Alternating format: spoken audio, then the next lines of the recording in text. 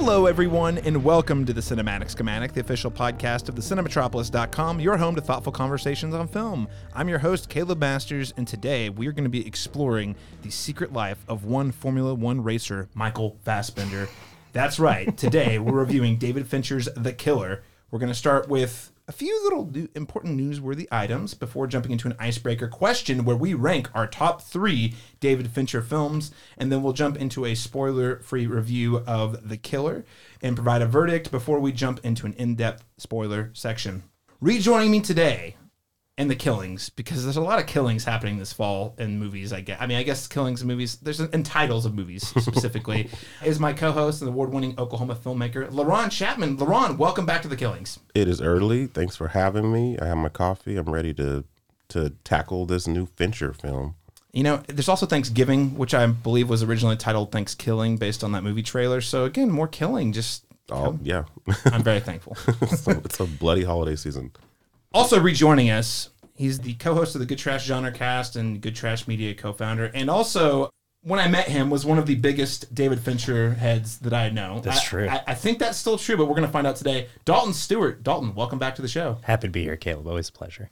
Well, you know, nihilism. Let's go, right? Maybe not this time. Ooh. We'll see. We'll see. I love it. And last but certainly not least, very excited to be rejoined by the Dead Center Shorts programmer and also the host of OKC's Frightful Film, and rejoining us from the Barbie podcast, Paris Burris. Paris, welcome back to the show. Hello, I'm excited to talk about movies. Yes, movies are great. Before we get into today's review conversation, I wanted to quickly note, listeners, that if you are listening to the show and you enjoy the conversation, you can please support us by subscribing and leaving us a rating and review on your preferred podcast app.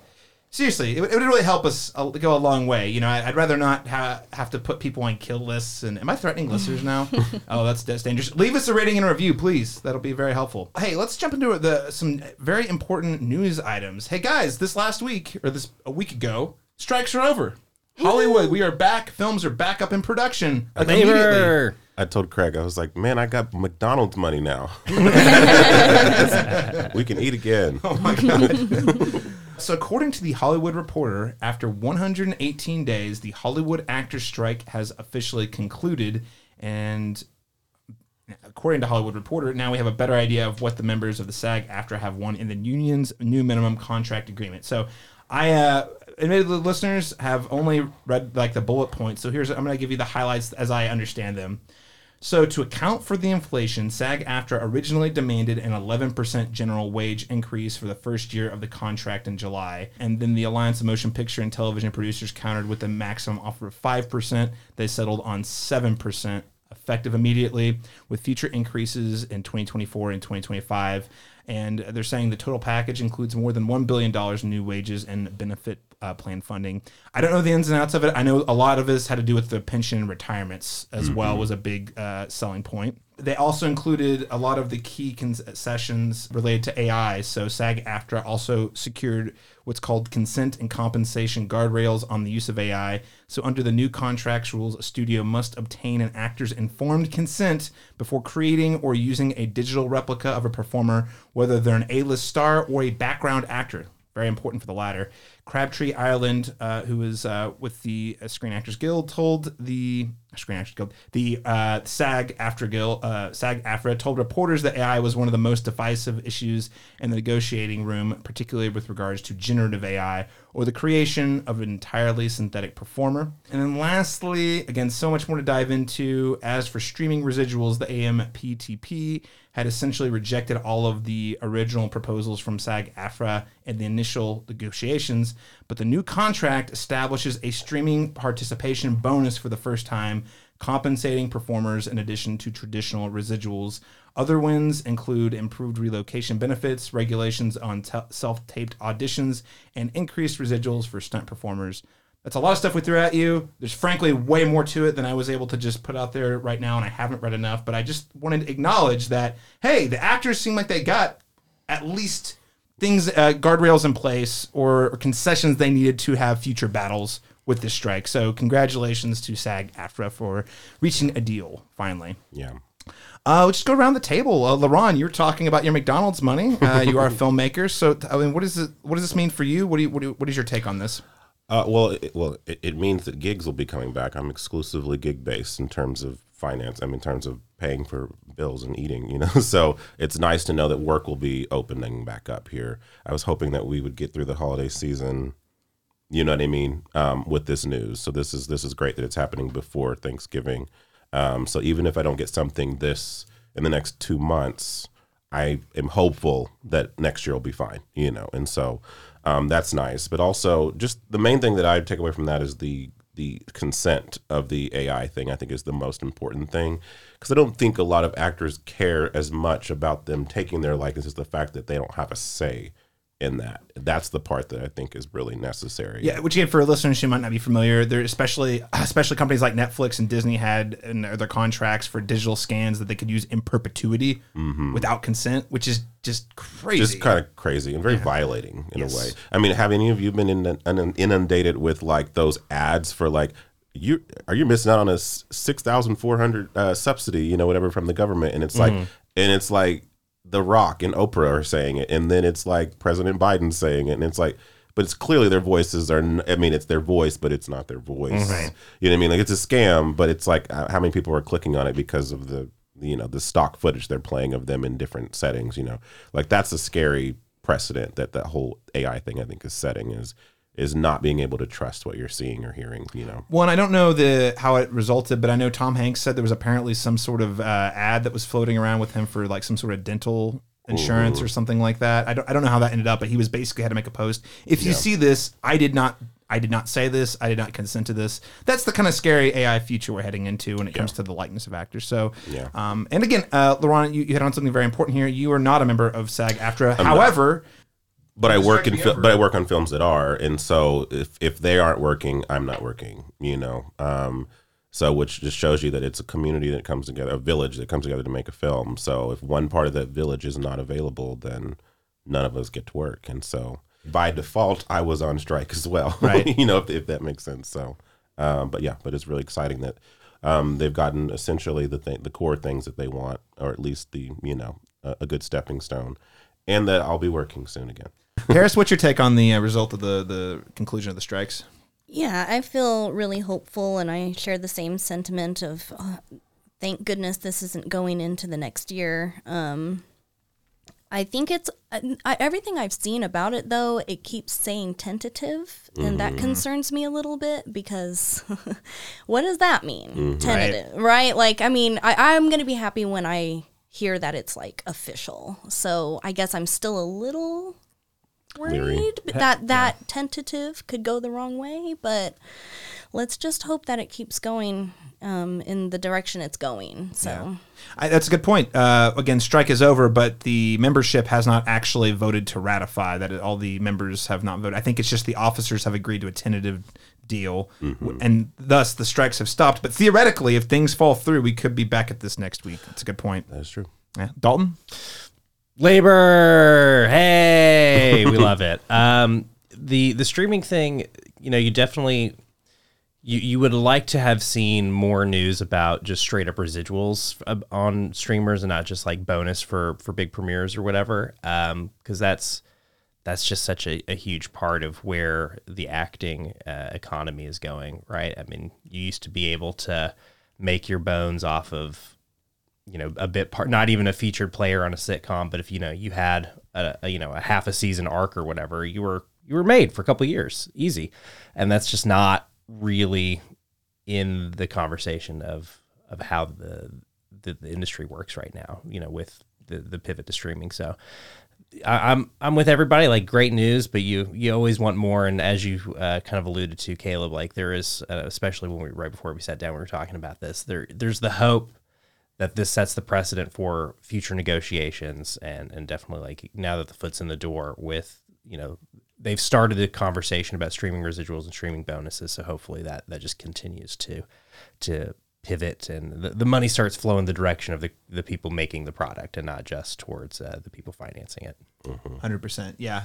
Again, listeners, I think it was our Mission Impossible Dead Reckoning Part 1, which is now just Dead Reckoning, no longer Part 1, review, where we did a breakdown of, I just think it's worth noting that the people who are the studios, the top brass that the studios make oogles of money. Yeah. Like insane amounts of money. Don't feel bad for them. Right. Don't feel bad for them. They're fine. Like $1 billion is great, but again, and that's if you put that across like 5 or 6 CEOs, that's really not, you know what I mean? It's really a drop in the bucket. So there is still more progress that can be made. Sure. But I also, the sentiment I'm seeing from a lot of actors and to a lesser degree writers is we're just glad to be back to work. For sure. Yeah. For sure. So I'd like to go the route of like Zendaya. I don't know if you've noticed kind of the things she does. She likes to sign on as executive producer on a lot of projects so that she can implement a 1% stake for everyone in the film. And I think that's such a, like, she did this on Malcolm and Marie that she did on Netflix, and awesome. I thought that was great because it's a way to funnel, like, basically if the movie succeeds, we all have a 1% stake in the profit. And so if you're like me and you get paid a certain hourly wage on a film, and then you get this bonus of, I don't know, $100,000 because it made 28 million, say, that's significant for your kind of, and if that was implemented in 1% of the profit is not a lot, it's a very small piece of the pie. You could actually argue for 5, you know what I mean? Like, but I would take anything other than, it's just nice to see that they're kind of seeing, like, when you have a certain amount of power in that realm, there's certain things you can do. And I'd like that to be the future of filmmaking, where, again, money's funneling to the people crafting the material and not just people who showed up the money. So absolutely. I think that's I did not know about that. That's a really great workaround. I mean, again, if you're going to eliminate residuals, you have to come up with new ways to funnel the money down again to the performers. So, well, stay tuned, listeners. We'll have more information as the conclusion of the strikes hopeful conclusion of the strikes develop. With that said, I have to follow up on our last episode, Killers of the Flower Moon. You probably noticed it was almost 3 hours long. That's a really long podcast. I think we had a lot of. It was actually longer than that, but you did a really good job. I got it edited down under 3 hours. Yes, correct. There was a lot of things to talk about with that movie. I feel like it was very justified. And also, as of things were going, sometimes when you realize you're 2 hours in, you haven't even gotten to spoilers yet, you gotta kill your darlings. So we did not get to talk about the film award season prospects of Killers of the Flower Moon, which, frankly, given that conversation, I think was appropriate. I think it would have felt weird if we were talking about it in the context that we were holding on that show. So I wanted to take this time to kick off our expectations for this year's prospects for the Golden Statues, the Oscars or the Golden Globes ? Any of the awards, the SAG, all the award season. It doesn't have to be Oscars. But really quick before we do that, because I think we're gonna start by talking about Killers of the Flower Moon. Paris and Dalton, very quickly. Again, we'll keep it brief, but what were your overall thoughts on Killers of the Flower Moon, and what sort of awards season potential do you think it might have? Paris, I'll start with you. The movie, I was a little middle of the road on it, a little lukewarm overall, for many reasons, but I will say that Lily Gladstone, man, she needs an Oscar for that performance. It blew me away, and it's amazing. To me, that's definitely the standout, and that's what I've overall heard from most people who've seen it. I think it's a general consensus that we all kind of see the Oscars potential there. So hopefully she'll get a nom. Hopefully she'll win it. I'm gonna be very upset if she doesn't at least get nominated. Because come on, for real. People will riot. I mean, we'll start the riot on this podcast, right? I'll be right there with them. So I'm hopeful she'll get a nomination. I'm a little less convinced that she'll actually win it just based on the history of the Oscars and everything. But yeah, I'm glad to see her getting the recognition she deserves for sure. It's amazing. I love that she's pushing for it. If I read correctly, and you guys can correct me if I'm misunderstanding this, she will be the first Indigenous American to be nominated for Best Lead Actress if she gets nominated. There have been other Indigenous people from other countries who have been nominated previously, but not in America. So that's an important distinction. So it would be her getting nominated would be historic regardless. I mean, we'll see how the other contenders play out, but she's definitely got my personal vote. Though LaRon and I have some more. Right. Yeah. Because I think it's Taika Waititi who has been nominated before, maybe, and some people of that vein.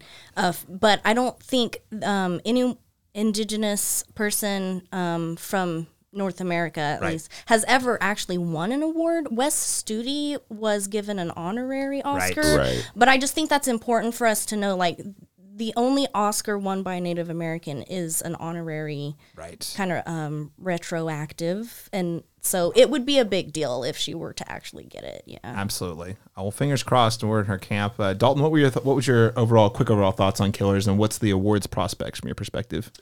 Me Gusta. Good movie. Yeah, that's a hell of a picture. That's for me, it's up there with anything else in like 21st Century Marty's run. There's a version of it that's probably more interesting as like a miniseries. As much as I hate to be the fucking executive, the streaming executive in the 21st century saying, but what if it was a 10-hour miniseries? But yeah, there's just a lot of story there, and it definitely makes you wonder like what had to be left on the page and could make it to the screen. But I like it a lot. It could be an interesting victory lap for Marty. We could see some of that love going on. I'm with everybody at the table, would love to see Lily get the nom. That'll be an interesting race, especially with all the stuff they got pulled or moved, challengers especially. Just all the things that it's not competing against now. It definitely seems like the race has kind of been cleared out in front, in a good way, So, but I'm with everybody else. I'm skeptical that the Academy will ever do anything good.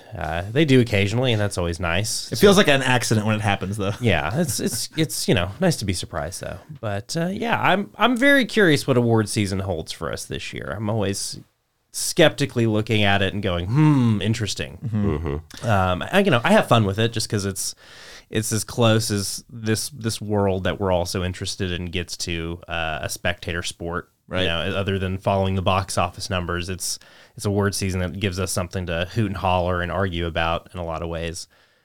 So yeah, it should be fun no matter what. Yeah, I think so. It also just brings, it's mainstream popularity has certainly declined tremendously over the last 2 decades, but in terms of like cinephiles, it's like we all get like hyped and pumped and get together and talk even the about people it. who are adamant that they don't care about awards, like still have something to say about the nominations usually. So it's like, even if you don't care, you clearly have something resembling an opinion about it, which is, it's hard not to because they kind of inundate you with the stuff once the races get going. Yeah, for sure.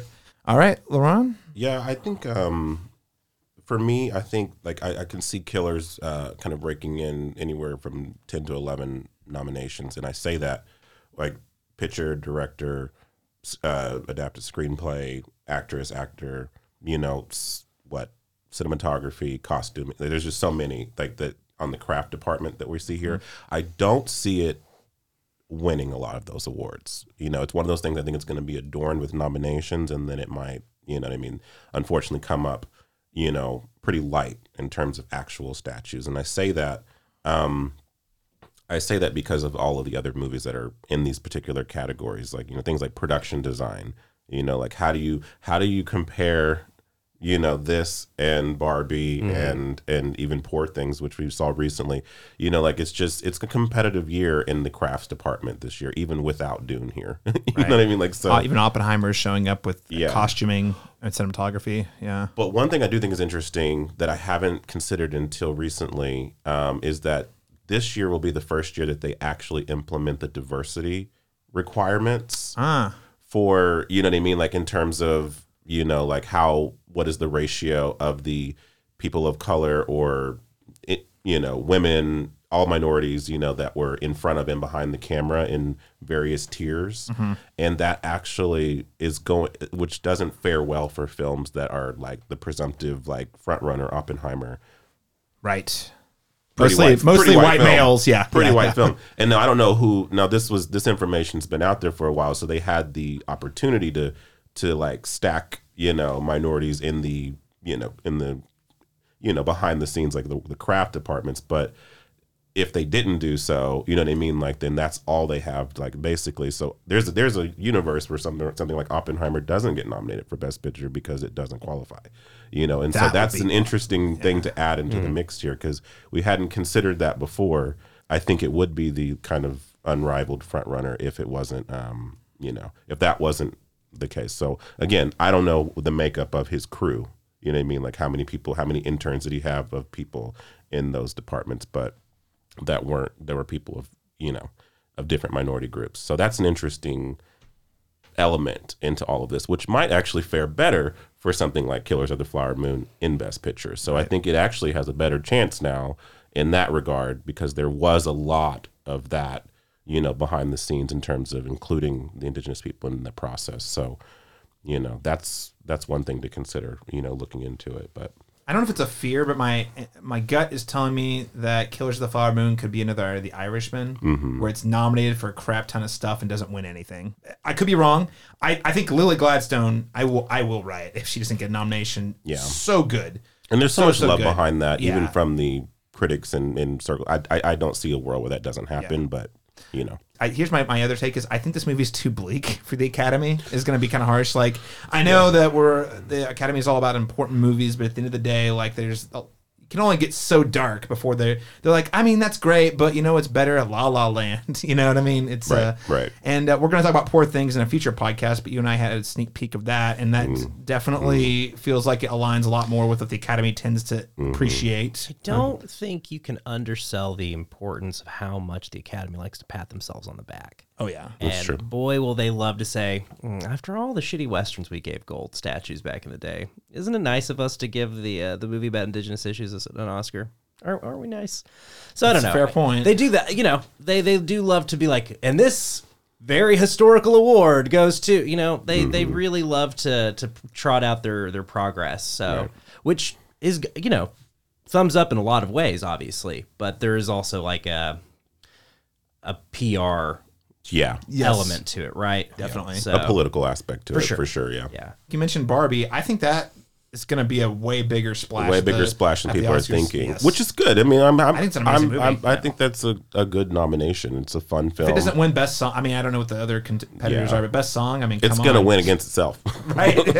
Well, Prieto's probably, running against himself, Himself, for Barbie and Killers, right? So Because that definitely isn't there like 3 songs that they could theoretically nominate for Barbie? Yeah. There's like Dua Lipa, the Billie Eilish song, and then Ken song. Yeah. But even, in cinematography, we're talking about the same DP, Rodrigo Prieto. Yeah, he did both Killers of the Flower Moon and Barbie same Yeah. year. And they're both exceptional Look looking good. films. Yeah. Yeah. I do think the one score thing, I think Killers has we'll see what the competition looks like. I do Score. think score for Robbie Robertson is likely. Yeah. It's unique. Yeah. And he passed. Posthumous. He passed Yeah. recently. Yeah. They so love those too. They love love those. they love those posthumous Oscars. Yeah. But I don't know, LeBron. I'm very excited about the Oscar season because it does feel like last year it was we had Everything Everywhere at Once that was like the Cinderella story. Yeah. And it was really crazy compelling, but it almost felt by the time we got to the actual Oscars, it was a foregone conclusion that it was going to win all this stuff. Whereas this year, I'm sitting, I'm like, this could be anybody's anyone's game. game. Do you guys feel like, I know the two of you kind of think about the awards circuit a lot. Do you feel like this year will kind of have an asterisk next to it like the 21 Oscars did, the COVID year? Because of this being the big strike year, do we feel like that's kind of going to be its reputation? I mean, There was a lot of award contenders that got pushed. yeah, a lot of things did get pushed. Yeah. It'll be an interesting, I feel like I hope it's not a year like, the Green Book year. In terms of like, there's so many eclectic options because you had like Black Klansman that year. You had A Star Is Born, which is like Literally every other nomination was better than literally Green Book. like the favorite. It was like a weird amalgamation of movies that like everyone kind of loved them individually, but there was just no clear front runners. So they went the Joe Biden route and went safe with.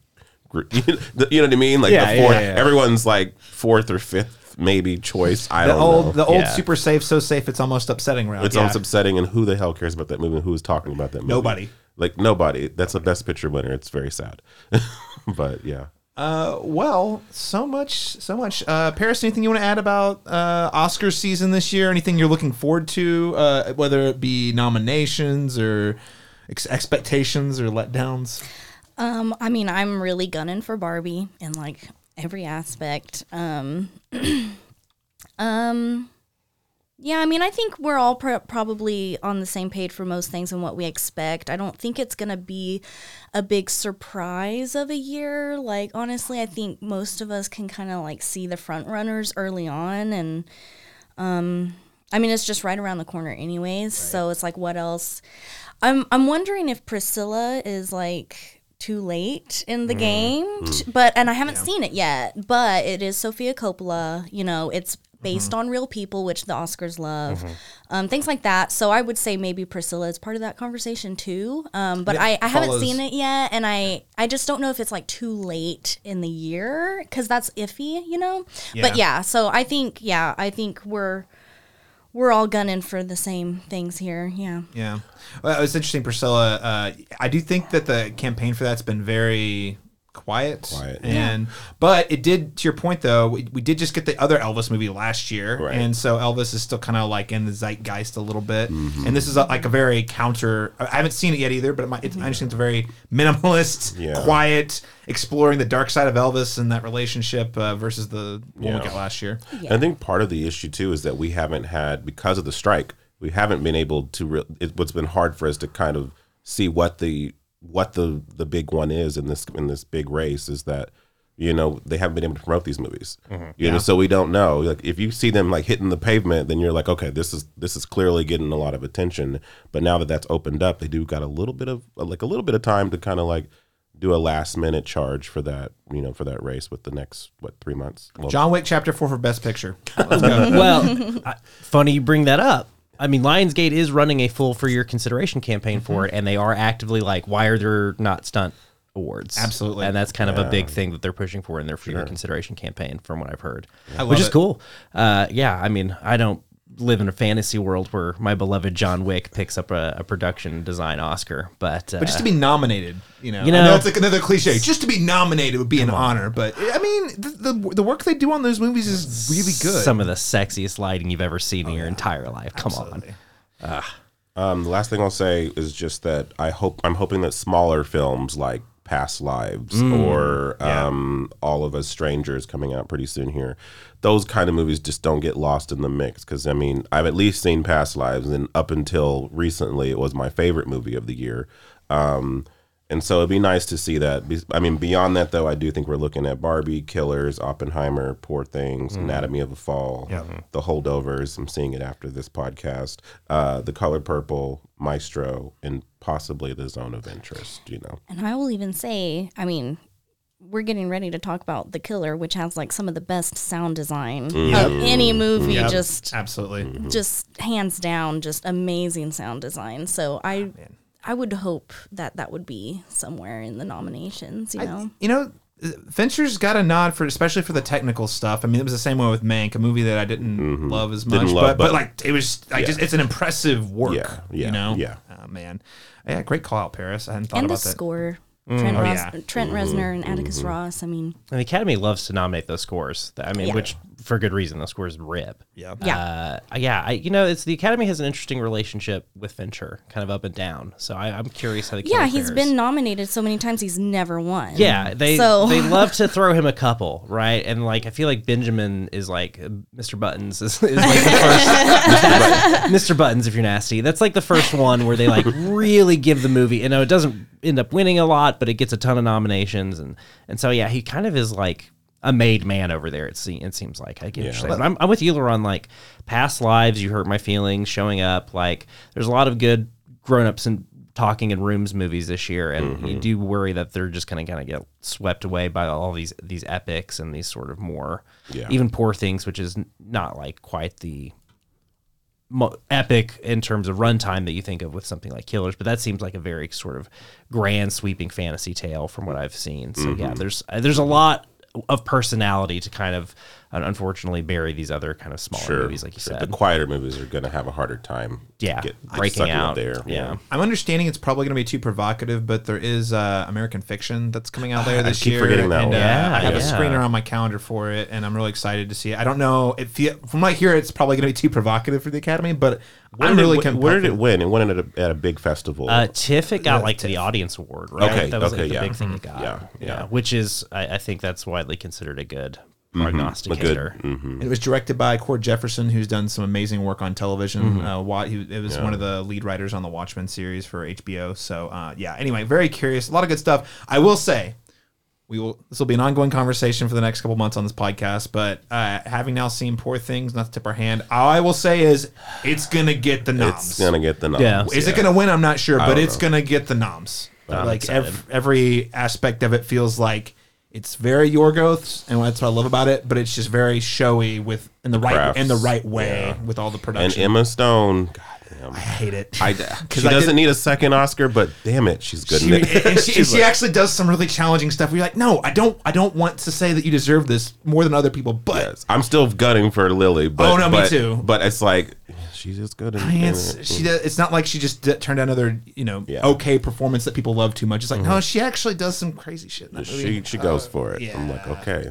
This totally isn't going to happen. But in a perfect world, Marshawn Lynch would get a Best Supporting Actor for Bottoms. Bottoms, yeah. Oh I my think God, he's yes. amazing in that. He's fantastic, yeah. Like, it's never going to happen, but I would give him the award. We can dream. And this is a great segue into Fincher, because as we talk about, the Academy and how Fincher has not been awarded, I would argue that Fincher doesn't need the Academy to have made a huge impact on American culture. I think I'm thinking back about how he did not win, The Social Network didn't win Best Picture, and I don't think anyone here's can anyone else tell me what won that year?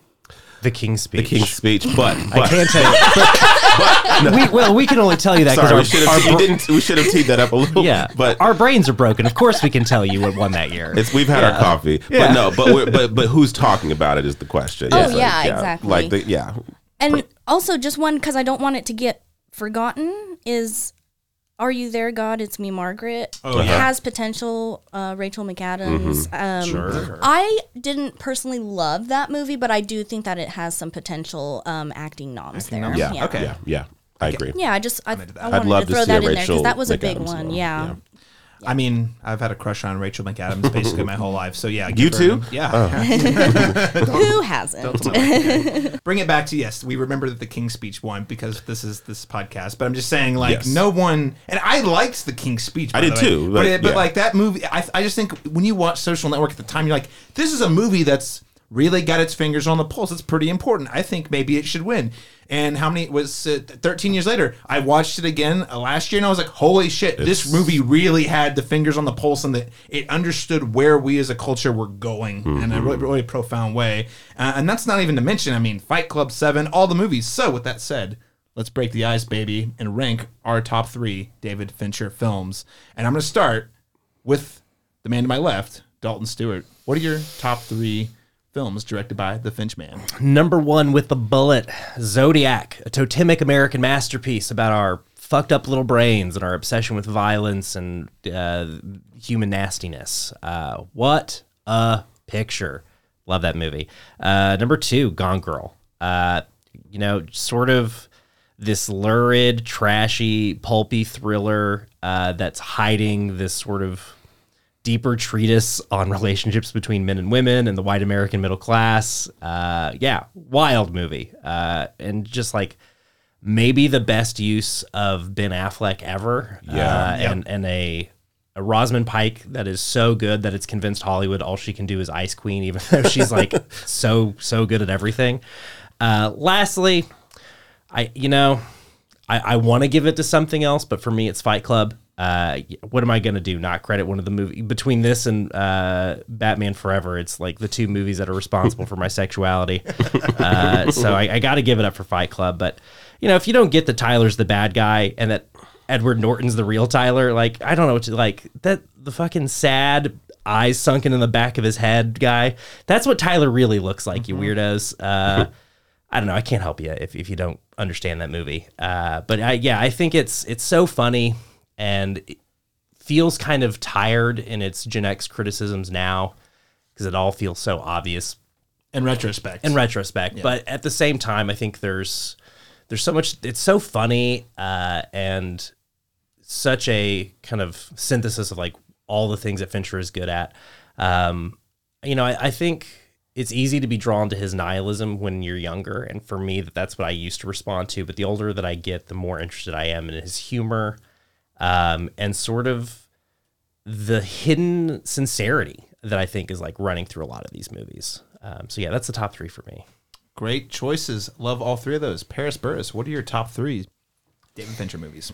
My top 3, at number 1, I have to put Gone Girl. I mean, it's just one of my favorite movies of all time, period. Even beyond being a David Fincher. Like, it's just a really big movie for me. I mean, it's one of those movies that I've shown so many people, like, you haven't seen Gone Girl? You have to watch it immediately. Yes. And just, like, I love that, like, I mean, 2 of the ones in my top 3 are the few Finchers that have a woman as the lead.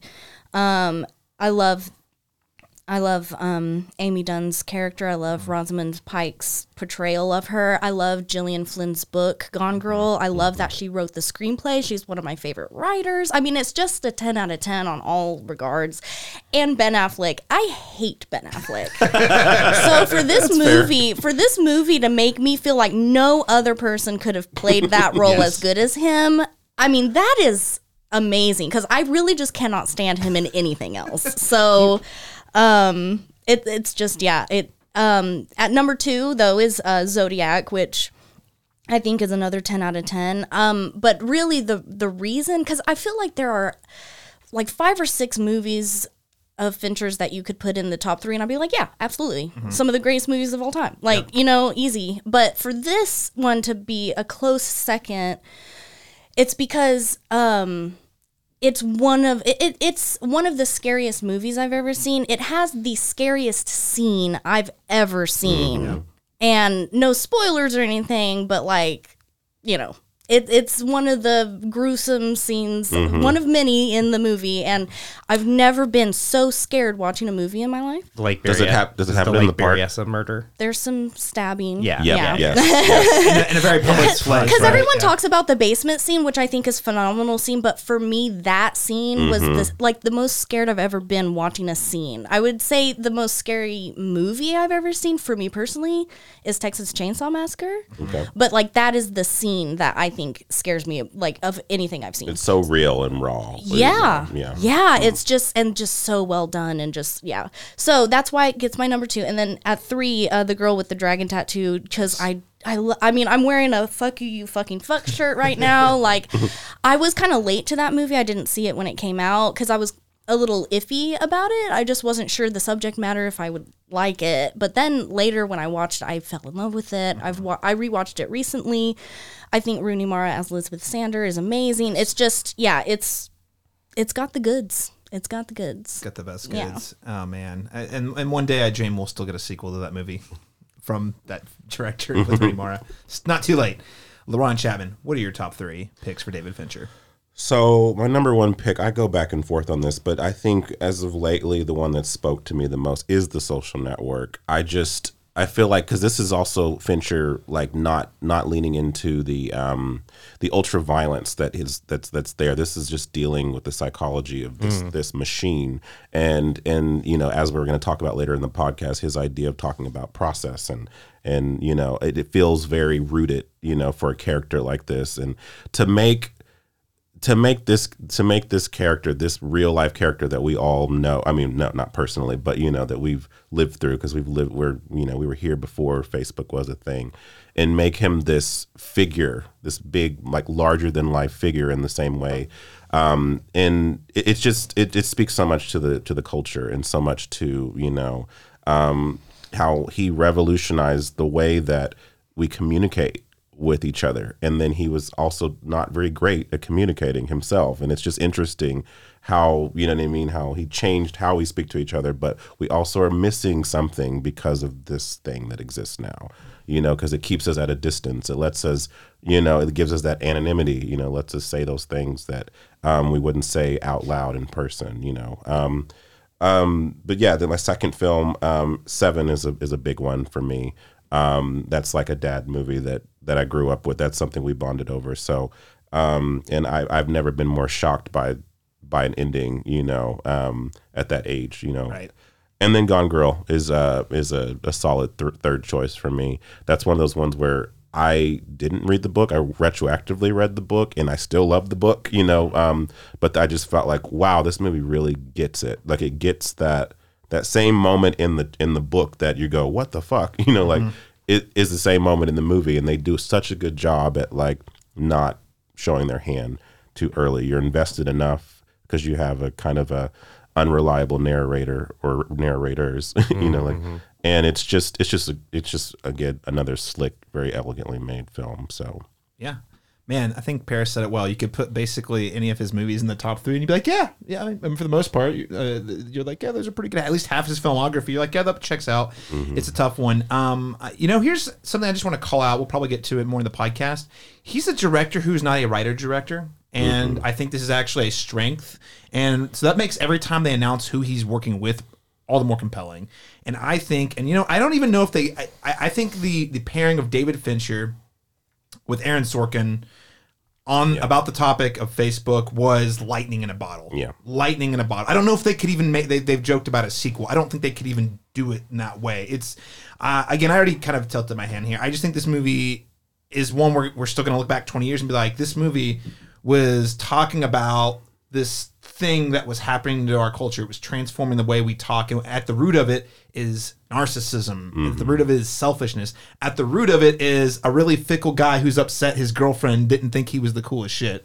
And the way I think Dalton, in fact, I think it was, if I'm citing this right, I think you had a Letterboxd review recently where you said it was bringing the kind of like judgmental, like Ivy League school experience to the masses. And I think that's what Facebook did. It kind of, everyone's trying to one up each other and how they appear to be.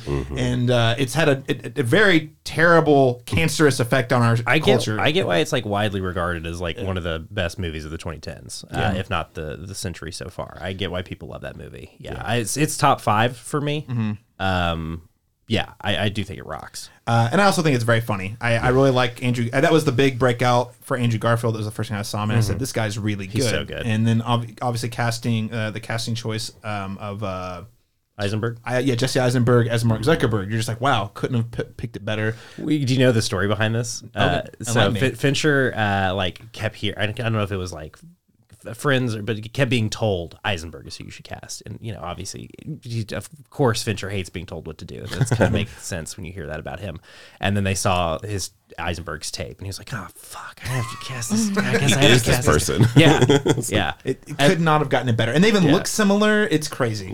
Yeah. That is Mark Zuckerberg and Jesse Eisenberg.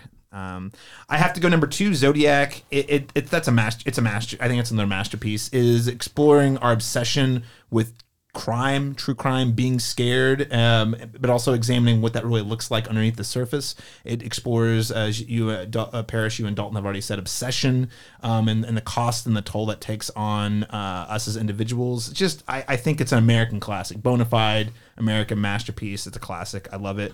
And lastly, I'll go with Fight Club. It's a tough one, though. Gone Girl really is, like, that has to be one of the greatest, like, almost like cat and mouse games, but cat and mouse where they're, like, doing it for optics. So I want to give a shout out because I think that movie is also a masterpiece. The reason Fight Club stuck with me, and I enjoyed that movie a lot when I saw it, for all the reasons that, a teenage, early 20s white male would enjoy it. We're part of the problem. We misunderstood that movie when we first saw it, probably. Absolutely. But I also don't think there's a lot of us who have wised up. Here's the thing I think is interesting about it, though. And the reason it stuck with me, the humor, the attention to detail, all of it I love. The thing that I think now, looking back on it, is I think it really encapsulates the angst of the middle-class white male experience that we were feeling at the end of the 90s that has had pretty significantly toxic impacts on the world that we live in today. Hence, you have, the Proud Boys using, like, the movie as a rallying cry. You already said it. You guys missed the point of the movie, and that's a problem. But also, I think that's the thing. They identified with the problem in the movie, not that the movie was critiquing the problem. So it's kind of a double-edged sword. On one hand, I think the movie is actually crazy savvy, crazy ahead of its time, very insightful, and incisive. But it's also become very apparent to me over the last, 10 years that, wow, a lot of people don't have media literacy skills to know how to like actually think about these movies. So anyway, those are my top 3, but they're all good. All good. No one put Alien 3 up there though. I'm surprised. I don't think Fincher would even put Alien 3 up there. That's true. Did he disavow himself in that? He didn't disavow himself, but he's not. He doesn't answer questions about it. Doesn't like No. to talk about it. Yeah. Had no participation in the Alien quadrilogy like stuff. Yeah. Okay. All right. Right. All right, ladies and gentlemen, those are our top 3 David Fincher films. What are your picks? You can let us know by hitting us up on social media on the Cinematropolis at Facebook, X, Shorts, or Instagram, or you can just send us an email at thecinematropolis@gmail.com. Without further ado, let's get into our spoiler-free review of The Killer. I find music a useful distraction. A focus tool. Keeps the inner voice from wandering.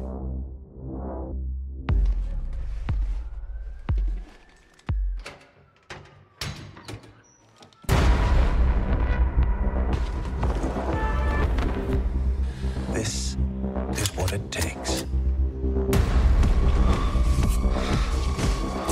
My process is purely logistical.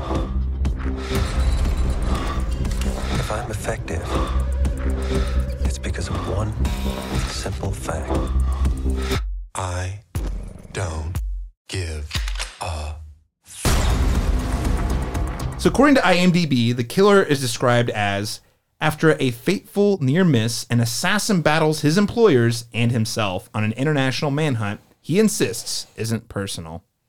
So a couple of fun facts about this movie. The Killer arrived on Netflix this past weekend. That is November 10th. After having a very limited theatrical run earlier this fall. The film is based on a French comic book of the same name written by Alexis Nolan. I definitely pronounced that incorrectly. It also goes by Mats, with art by Luc Jacobin. I definitely said that wrong. The film stars Michael Fassbender as the titular killer. That you also stars Arliss Howard, Charles Parnell, Carrie O'Malley, Sala Baker, and Tilda Swinton as the expert. And the film reunites director David Fincher with composers Trent Reznor and Atticus Ross. This is their 5th collaboration together since 2010's The Social Network. And this is Fincher's 12th film as a director and 2nd feature film with Netflix following 2020's Mank, though we should call out that he's worked very closely with Netflix on several projects as a producer, including the hit show House of Cards, Mindhunter, and the animated series Death, Love, and Robots. With all that said, LaRon Chapman, we'll start with you. What are your overall thoughts on The Killer? I really enjoyed this. I felt like it grabbed my attention in the first 10, 15 minutes or so. I do not think this is like earth-shattering Fincher, but by design. It feels very much like this is Fincher, on vacation, enjoying a strong cocktail. You know what I mean? It feels very much like he's just more eased into this, more relaxed. It still has all his signature craft and style, but without kind of the, the self-moralizing kind of, tone that he normally brings to these kinds of projects. And in many ways, it feels very reflective of his entire filmography, like he's commenting on his own, his own career, his own style. And so I appreciated that. It's a very breezy kind of easily rewatchable type of film. So, and yeah, it was just nice to see, kind of refreshing to see him have some fun, you know what I mean? And not hammering a message or something, so.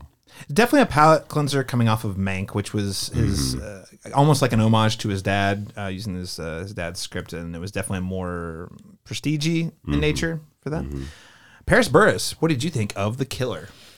I also really enjoyed it. I watched it twice. Like I watched it the November 10th when it came out on Netflix, and then the very next day I watched it again. Not only because there were some things on the first watch I was just like, I need to go back and rewatch that. There's so much going on in this movie. And I feel like, honestly, after rewatching it, it's one of those movies that I feel like I could rewatch it over and over and over again. And it's almost addictive, which I want to get into at some point when we're talking about like pacing and editing. I think that's very intentional. I don't think it makes like my list of like, this is one of my favorite Fincher movies, but even like, I don't want to even say like lower tier. It's just, even though it's not my favorite Fincher, like Fincher, even when he's not like amazing and at his peak, is still one of the best filmmakers and making amazing movies. So even if I wasn't like amazed or blown away by The Killer, I still really enjoyed it and really appreciate it. And it has me thinking so much. But I agree. I think that Fincher is having fun, which is really nice to see, because I do think that it is a lot of he's criticizing and analyzing process and execution. And a lot of that is self-reflective, and we can definitely get into that more with like the deeper discussion. But I think, if it's very accessible too. So like, even if you've never seen a Fincher before, if this is like, just your first foray into Fincher's filmography, I think this would be a great starting point because it is so accessible. Right. With it being a Netflix movie too, like that's very intentional, I think, that they're trying to appeal to a mass audience. But yeah, it's a lot of fun. It's definitely worth a watch and a rewatch and another rewatch. And yeah, I'm just so happy that we can sit here and talk about a Fincher film, a new Fincher film that like feels like a Fincher film, you know? It's really exciting. I mean, 'cause you got to think really, he had Gone Girl in 2014, and then he's gone for 6 years until he comes back with Mank. And again, full credit to Mank. I admire the hell out of that movie. I don't think I ever want to watch it again, but I admire everything about it. But it's one of those. Yeah, this is different. This is actually fun. Yeah, this is way different. It feels like, I mean, there are so many people who are talking about this movie who never even saw Mank. Right. You know what I mean? Right. So they were both on Netflix. I mean, it was during like the height of the pandemic, I think, when it came out. I don't, so it's just, this is more of a return to his like bread and butter. I think you're saying, well, if you're going to pitch someone who'd never seen David Fincher before, you show them this. Don't start with Mank. No, you start with, you definitely absolutely don't start with that one. You start with The Killer is very accessible. Dalton, you were going to say something? I just wanted to read you like my favorite thing from Mank is Arliss Howard as Louis B. Mayer. Do you remember this line? Oh, yeah. This is a business where the buyer gets nothing for his money but a memory. What he bought still belongs to the man who sold it. That's the real magic of the movies, and don't let anybody tell you different. That's the Finch man on the movies, I think. Oh my gosh. Yeah, I agree. I just caught up with Mank and sort of the Fincher prep, and so I'm like kind of, it's like way towards the back of the ranking for me, but like I'm still kind of swimming in that movie. There's a lot to like about it. Oh yeah, no, there's tons to like about it, and so like much maybe to his most overtly political movie in some ways. Definitely. Yeah, even like mid-tier Fincher is still amazing. Like it's still like miles ahead of most movies and filmmakers. Like it's still just amazing. So it's meticulous. Dalton Stewart, what did you think of The Killer? We're so back, baby. We're so back. Oh, guys, I fucking love this movie. Yeah, I'm right there with Paris. I've already watched this twice. We watched it that Friday night, and then Beck fell asleep during the last stretch of it. So we started from the beginning, of course. Well, we rewatched the second half of it, and then I was like, I got to rewatch this whole thing now. So I've seen it like 2.5 times now. I think it's so good. It's this. This top procedural. It's also deeply funny. Has the best one-on-one fight scene you'll see all year, and like I'm including John Wick 4 in that, which has some spectacular fights. But as far as like one-on-one stuff goes, like it doesn't get any better than this. And then at the same time, so it's this super accessible hitman movie. Goes down smooth. It's just a nice, fun genre exercise. But like if you give yourself over to what it's doing, you get this like surprisingly emotional tale about a really repressed guy who stands in for the way that we all see ourselves as, outsiders set apart from society. It's like the ways in which we're all the killer, man. That's what I'm going for today. And you just get these internal monologues about the job that like represent the lies we all tell ourselves about our own processes and like the construction, the personalities we can construct for ourselves. And and the way we move about the world. Like, yeah, I think there's a lot going on in this movie. I like it a lot. We'll get more to it in spoilers, but it is extremely notable and deeply funny that he's constantly reciting his philosophy to himself, and at almost every corner, whenever he's like rubber meets the road, he does not follow it whatsoever. It's kind of hilarious. Oh, it's very It's like the whole movie is like talking out of both sides of its mouth constantly. It's really funny in that sort of like dramatic irony sort of way. And like as a movie about process, and Parrish, you've kind of alluded to this already, it's a movie about fucking up a lot. So I think as we start to talk about the man's reputation as a perfectionist, I think we'll start to kind of talk more about this movie and sort of maybe the ways that this film signals perfection's sort of a fleeting thing to chase. I would say I think I'm with everyone at the table here. I had a blast with this movie. I think it's super fun. It's lean. It's mean. It really, it's all of Fincher's style that I love. I feel I think the material's a lot lighter in its ambitions, but that's okay. Not every movie needs to be Zodiac. Not every movie needs to be Social Network. And I really, really admire this. Reminds me a lot of Panic Room, frankly, in terms of like how you're just like in it. It's like a ride in a good way. It's a ride that has a lot going on underneath the surface, but that first time it's just it's a thrill. Your adrenaline's constantly pumping. The fight scene, I never, it's crazy. You're just so in it. You're like, oh, he could totally die right now. Like it's really intense. He's fighting a dude 3 times his size. It's just man. And Fincher just knows what he's doing at there's so much confidence instilled in how things are shot. The sound mixing, Parrish, you mentioned, was incredible. I love the opening. Yeah. All that's to say, we'll get into the weeds of it. I just think this is the quintessential. If you meet someone who's never seen a Fincher movie, or they're not familiar, or they're like, oh, I've seen like one, you say, well, go watch this. And if you dig this, then I've got 5 other movies for you. Like, check this out. It's the Taylor Swift eras of his career. You know what I mean? Like, it's just playing the hits of every part of his career. Gripping the opening sequence, I was in from like minute 2. I was like, all right, okay, an internal monologue. I see what he's kind of doing, and then it just doesn't stop until the movie's over. It's a great ride. And it's sub 2 hours. Are you kidding me? I know. I love it. Get out of here. Crazy.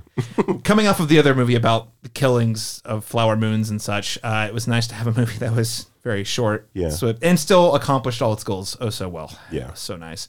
Well, how would you guys compare this to Fincher's other movies? I like to think of this as the catnip version, where you're like the light, like I say, you kind of get all the tips and the isms without necessarily having to examine the soul of America all in one take. Dalton, I'll throw it back to you. Yeah, while I was watching this, my friend Kirsten pointed out that this is his most Fight Clubby movie since 1999, and I totally get what they meant by that, because this, it's got this wry, sardonic sense of humor that Fincher always has, but it's being delivered through this first-person, very subjective point of view. And so, much like Fight Club, you are just boom, you're in it with your narrator, and you're hearing their worldview and their perception of reality, and it is very much kind of in that mode in some ways.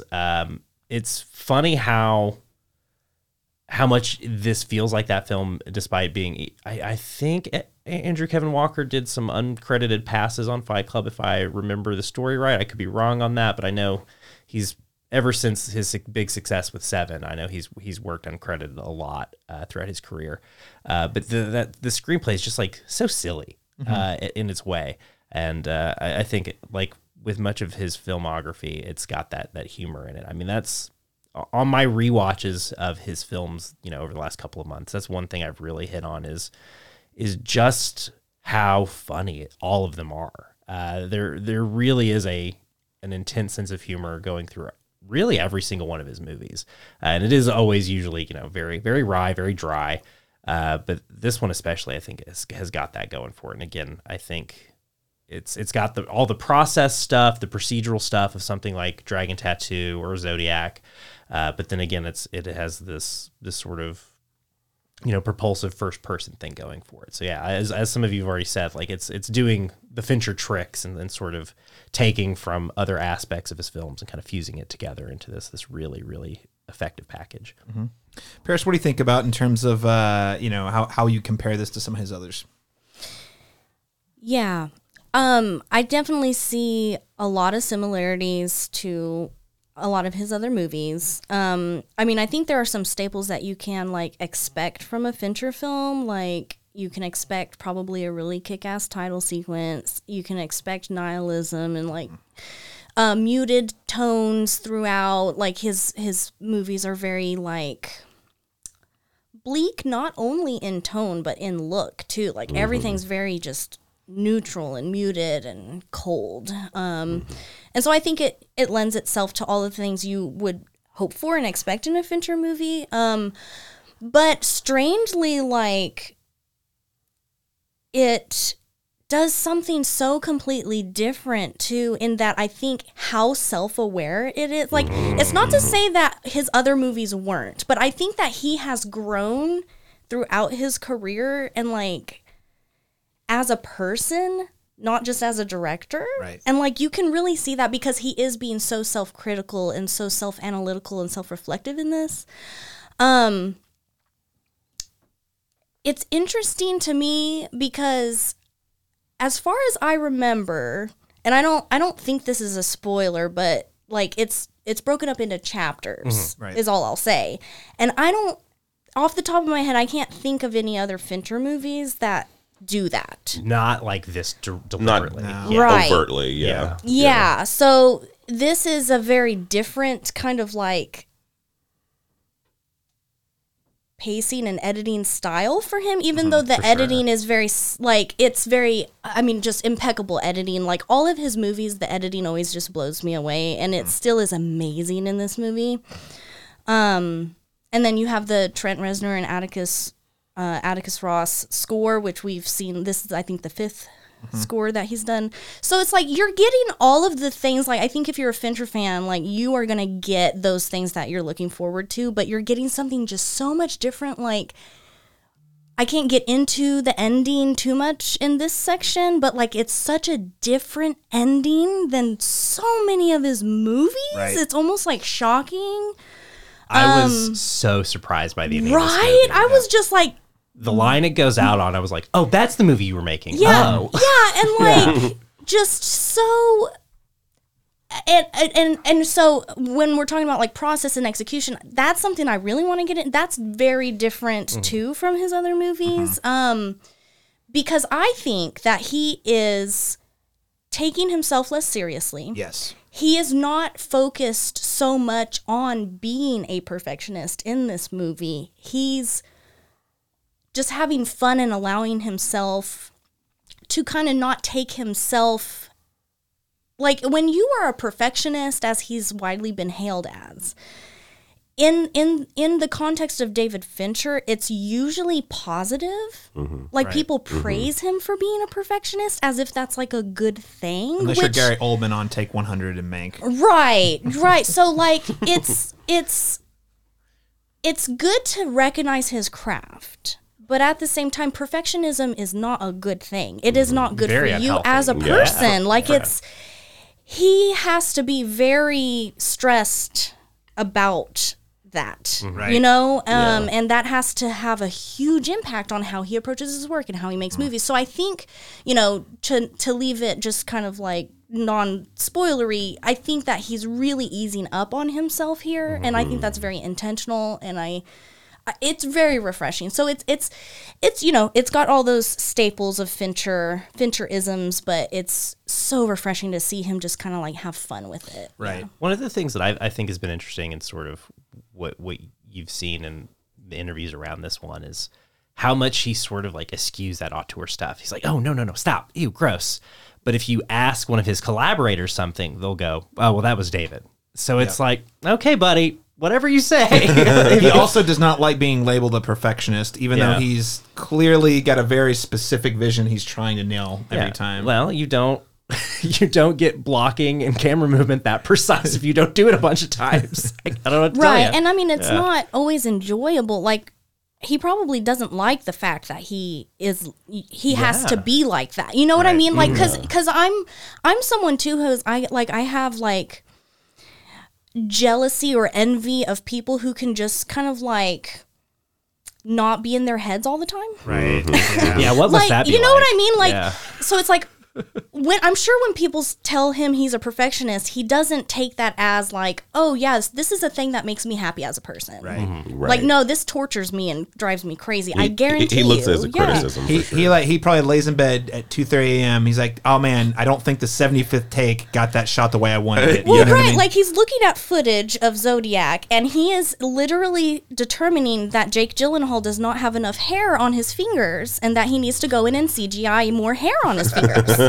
Like, it's a great attention to detail, but how maddening. The one I just right? heard about this morning was, I guess, on the commentary for Gone Girl. He's like, the first thing he says is, yeah, we had to have Rosman and wigs for this movie, and wig technology hasn't come very far in this past 100 years, so there's just a CGI edit of her wig line in basically every shot of her head. Yeah. Of course, yeah, my God. And it's like, yes, you get a good product out of that, but, and I'm not saying that, we don't benefit, but we benefit more than he does, I think. Oh, yeah, because no, it's it's like, not yes, healthy. you're getting your That's vision true. across, but at what cost? Right. And I think that's really at the heart of The Killer. Yeah, absolutely. Well, and, yeah, because the whole movie is really self-examination of someone who's obsessed with detail like that, and I think you can just sense it. Like it's a fun movie. It's super fun. It's self-aware, and it doesn't ever take itself too seriously. And I think for those beats to land, you have to have a director who's self-aware enough to know that I'm kind of ridiculous, right? I'm ridiculous. This guy's ridiculous. Like, let's just have fun with it. Yeah, You know? yeah. LaRon, what about you? What are your how would you kind of compare this to some other Fincher's other films? Yeah, this film is so unserious to me, and in a really refreshing and enjoyable way. Like, it feels very much like this is his first like flat out comedy. You know what I mean? Like a dark comedy, but still but what's interesting is it still has the technical prowess that we come to know with him. Like how lines are delivered in this movie, super precise. Like Tilda Swinton has to say a certain thing, at a certain moment for it to stick the way that he wants it to, And Just so slip on the ice like something like 15 times or something like that. yeah, like everything just feels so super. Like, but it also still feels like it's commenting on it because these inner mantras that he's having, like by the 40th time that he says the run, I'm saying them too, and I'm just sitting here like, well, I wonder if he's gonna do number 4 right because I mean, like I'm thinking about it in my head because the process is also like just kind of like spiraling in your own head. But yeah, in terms of comparative, like his other films, like it does feel like this is as close to like you said, like a Panic Room. But I'd even go further. I'd say it's more like The Game in a way. Okay. In terms of in terms of the playfulness that is kind of at in display here. And that's what's nice about it too. There's a lightness to it. I mean, amongst all the carnage, you know what I mean? Like you're just having a good time. I hate to say it's like empty calories, but it does feel like you're having an ice cream sundae instead of like the full meal. But like you're enjoying it. Like this is what I need right now. Yeah, You but know what not I mean? every. Like, That's what I'm saying. Not every David Fincher needs to be a this is steak a dinner. this is you a know? David Fincher dessert. You know what I mean? Like like it's just sweet. It's maybe it's not good for you, but like you don't have any regrets with it. And I think to Dalton's point, we're back again. We don't want to dismiss Mank, but it's just nice having not had a movie that felt like the Fincher that you've appreciated since 2014. It's like, oh my God, he still knows how to make that movie, and he showed us he knows how to make that movie and have fun making it. Yeah, yeah. You know, it's just Mank is the lima beans or the kale of his career. Like it's good for you. It makes sense he made a Hollywood movie. Yeah, he's at that tier. How do you not make a Hollywood Right. movie? But also, like, do we really want that from this guy? I don't think so. Well, who wrote the screenplay to Mank? His Was dad. that his dad? Yeah. So for Who me never too, worked in movies. It's right. like, So yeah. for me too, David Fincher obviously is not going to do a project that he doesn't care about, but it felt like all of his projects are very specifically picked and curated to his Sensibilities. right. And I think Mank was more so Somebody else. something he did with his dad or for his dad. dad, You know what I mean? So I don't know how. I'm sure he did care very much about it, but maybe if that it wouldn't have been for that connection, he wouldn't have gone for that project because it's just so different than yeah. Yeah, I think that's well said. My understanding is it was like a tribute to his late father, who never had the career in Hollywood that Right. he Yeah. dreamed of, sort of thing. And again, it's admirable for that. And hey, a lot of valuable history in Hollywood that probably doesn't get discussed enough. But also, I like seeing this assassin movie where he's just like constantly. You're right, Laurent. He takes it. The killer in the movie takes himself so seriously. It's kind of hilarious. Yeah. It's just from the first sequence, like we're like, okay, so this guy is serious. Like he's in it. We're learning about his process immediately, and then immediately fucks up, and you're like, oh, well, he's not even very good at his own job. Like. He sounded like he was. So 20 minutes of it, Laurent. Yeah, no, just him doing yoga. Yeah. And it's all built up, and you can see it. I gotta say too, the tension. Again, another thing we haven't mentioned yet is that David Fincher is just really great at ratcheting up tension. All it is a dude doing yoga, setting up for an assassination, eating an egg McMuffin without the English muffin. Yeah. And the whole time I'm like, oh man, what? It's not gonna go how he plans. You just know where's the movie, and then you're just waiting for the other needle to drop or whatever, and it was amazing. It's a great sequence. And kind of to what Paris said, just about like how at what cost, at what sacrifice does like just laboring over and over and over, what does it do? And then if you make Fincher this character in this movie, like the fact that he's laboring over how precise everything has to be, and then one thing goes wrong and everything just spirals, and it's just kind of like. Because life isn't perfect. You know what I mean? Like you're gonna have flaws in this, and you got to be okay with it. So it feels kind of like a comment on that too. Like, again, don't take yourself so seriously. Like things are gonna go wrong no matter how many times you go over it. And we'll get to the ending. It does end in some surprising places. I have to say, I was surprised by how the pretty much the last act, everything after Tilda Swinton, we have all the stuff with Tilda Swinton takes a different direction than I was expecting, and I really liked it for that. Okay. Let's save the rest of the good stuff for spoilers. Letter grades on The Killer. Paris Burris, what letter grade would you give The Killer? I think I'm going with a solid B. Very yeah, good. Yeah. I think it's a good B. B's good. Dalton Stewart? This is an A for me. Yeah, we're just shy of going all the way on this one. Yeah, I think this is, again, like, it's just as good as he's ever been. It's all the stuff you want from him, and he's giving it. He's like, yeah, I know what you want, you sick freaks. You want to see this guy shoot somebody. Well, I'm going to give it to you, and you're going to hate it. It's going to ruin the whole movie. Yeah, I think this is like way smarter than its trappings would lead you to believe. I think there's a lot more going on under the surface. I'm not even a big Smiths fan. I don't really like the Smiths at all. Maybe it's just because I don't like Morrissey. I found the Smiths after Morrissey revealed himself to be a shit. So it's kind of colored by that. Yeah, nobody introduced the Smiths to me before we learned Morrissey sucked.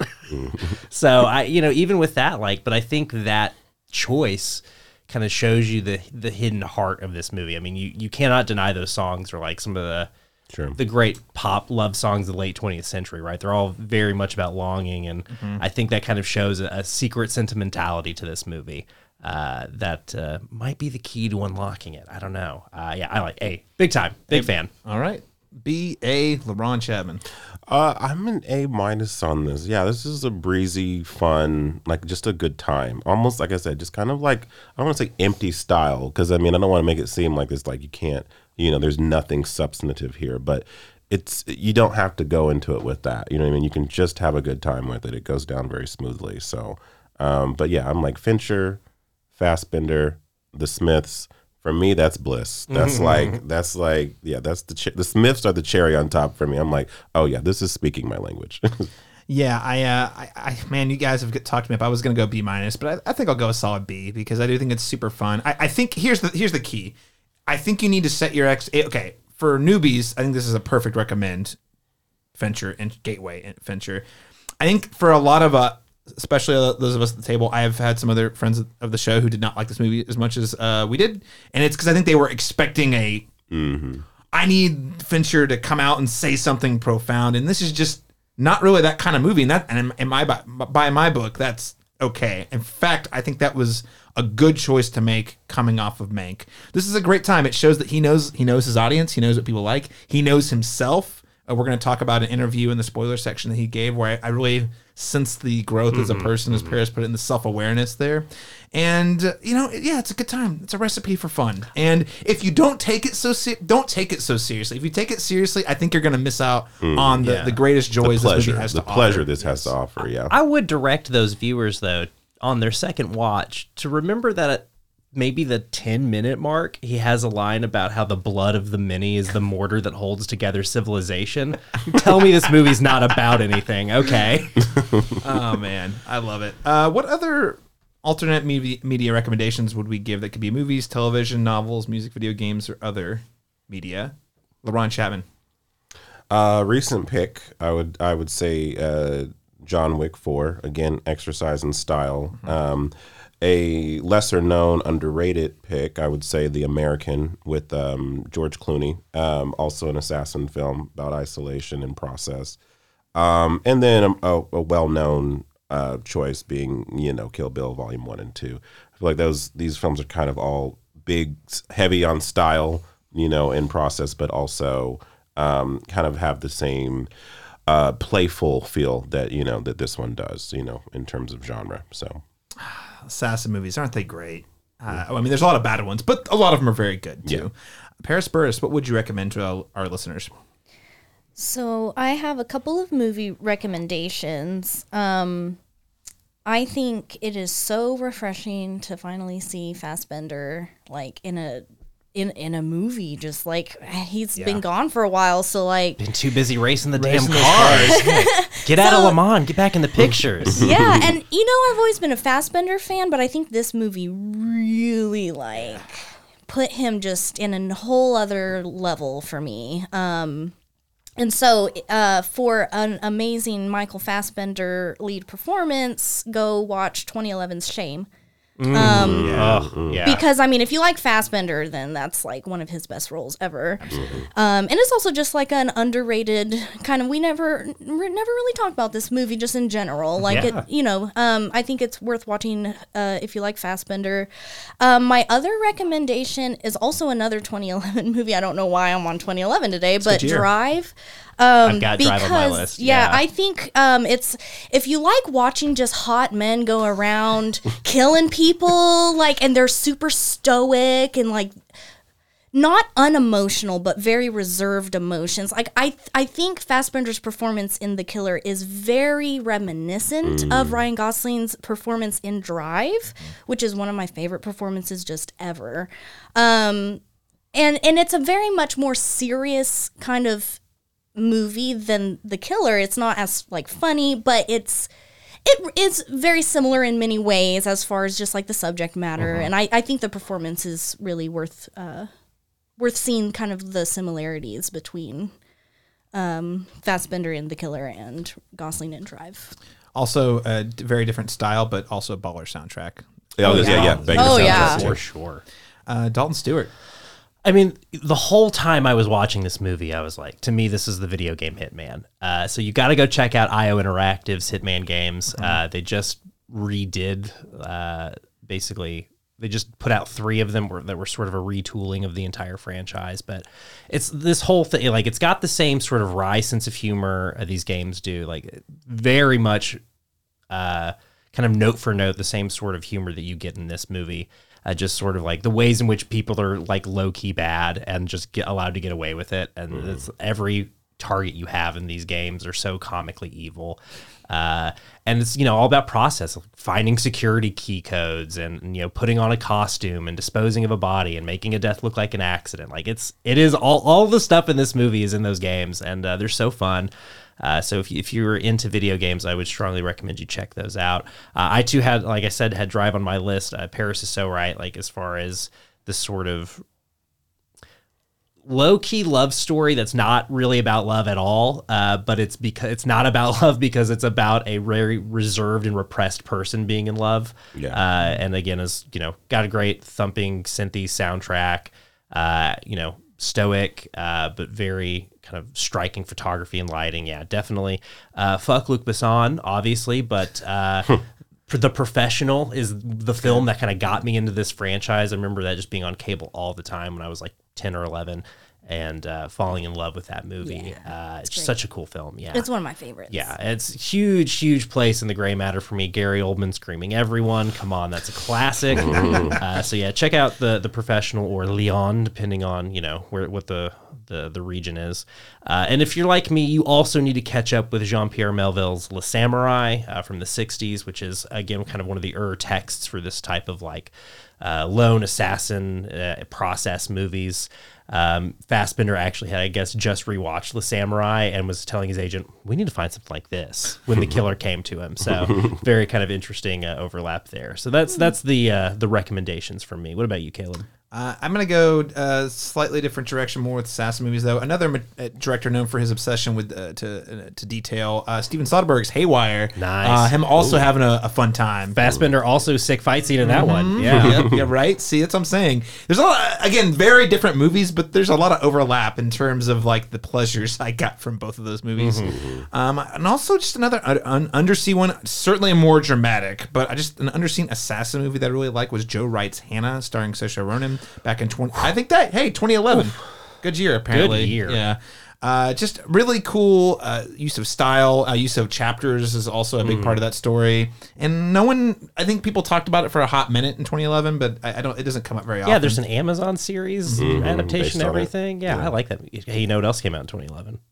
Drive. Girl with the Dragon Tattoo. And the Girl with the Dragon. Yeah, Tattoo. yeah. No, it was Drive 2010. No, Drive's 2011. Yeah, Paris Guys, had that right. what were- 2011 was cooking. That's right. So Paris, Oh, yeah. 2011. The theme is that was a great year for assassin movies in general. But, lastly, I'm just calling out movies that are even tangentially related to assassins that I think people should go see. Drew Goddard's unsung 2018 film Bad Times at the El Royale. Very, very different film. It's really, I wouldn't even call it an assassination film per se. More like there's an assassin an assassin, but a lot of mystery surrounding who's assassinating who and what's going wrong. But really great use of great score, great style, throwback kind of like style of that pulpy Mid-century sort of architecture and you know interior design. Yeah, the movie that's a corker. That's a great movie that like nobody saw. Yeah. So highly recommend that.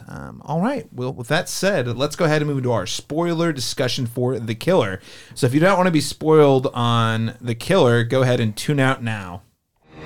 Put the gun down. I saw you with the box. What was in the box? Because I envy your normal life. Put the gun down, David. It seems that envy is my sin. Oh, what's in the box? Not till you give me the What's gun. in the fucking box? Give me the gun. All right.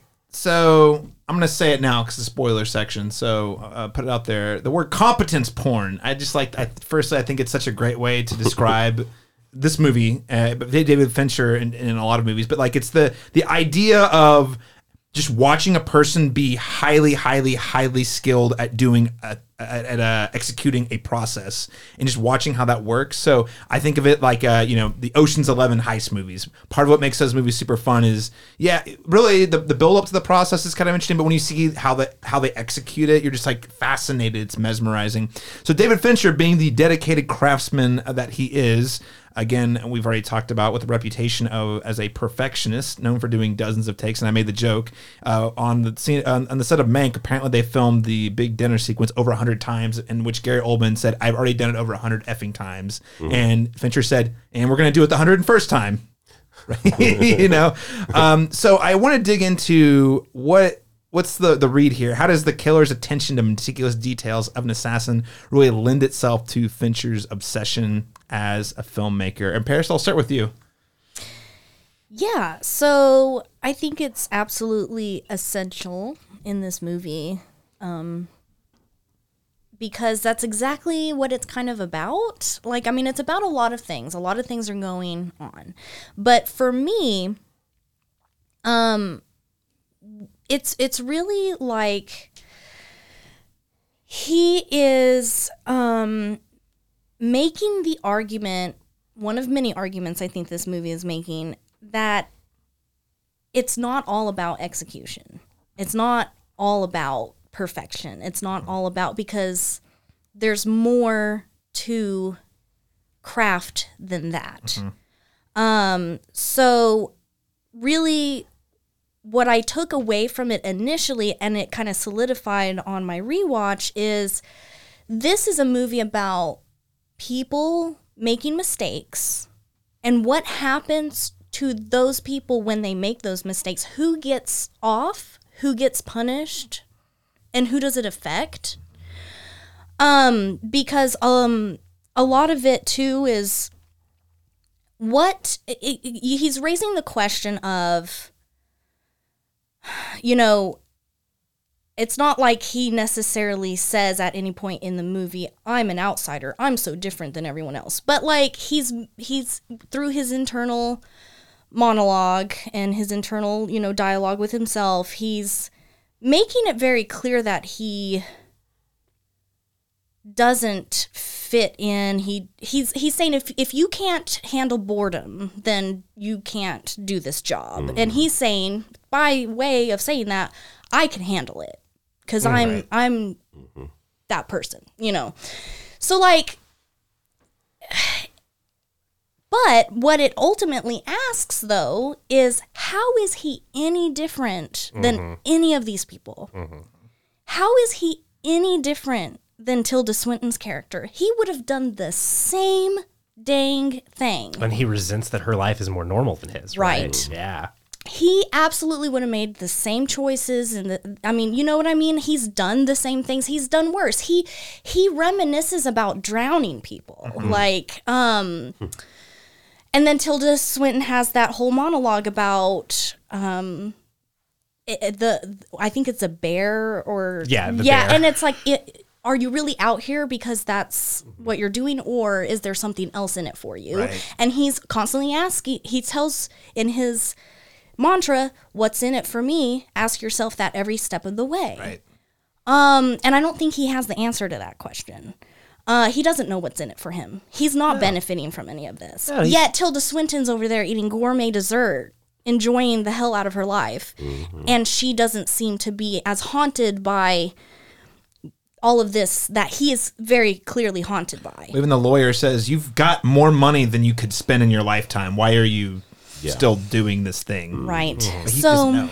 So I really think I love Tilda's character and her performance. I would love to see her get a Best Supporting nom. Oh my gosh, that would be amazing because I think she accomplishes so much in the limited screen time she's given. But it's really as a juxtaposition for his character. Like, that's me sitting across the table. She's an assassin. I'm an assassin. It's just I got to her first. And then really at the end, it's, brought back with him kind of, he's got his wherever he is on this luxurious location with this luxurious plate of food or whatever, and now he's basking in the sun enjoying his life. But when is the person going to come to get him? So I really, anyways, I think the meticulousness of all of that is being examined in a way of like, is it really that valuable? Is it really that important? Because when you're watching the movie, like, there's a moment too where he is, what is he doing at the very beginning? He's trying to get the perfect shot. Like, that's literally and when he's setting up his gun, it immediately, I was like, oh, that's like a camera. Like, he's setting up his camera. He's trying to get the perfect shot. And then, so it's really the heart of this movie is, I don't think it's like praising craft or execution or process. I think it's just examining it and being like, by way of showing us that there's more to this character than just his abilities. He's saying there's more to people than just what you see and how they serve you.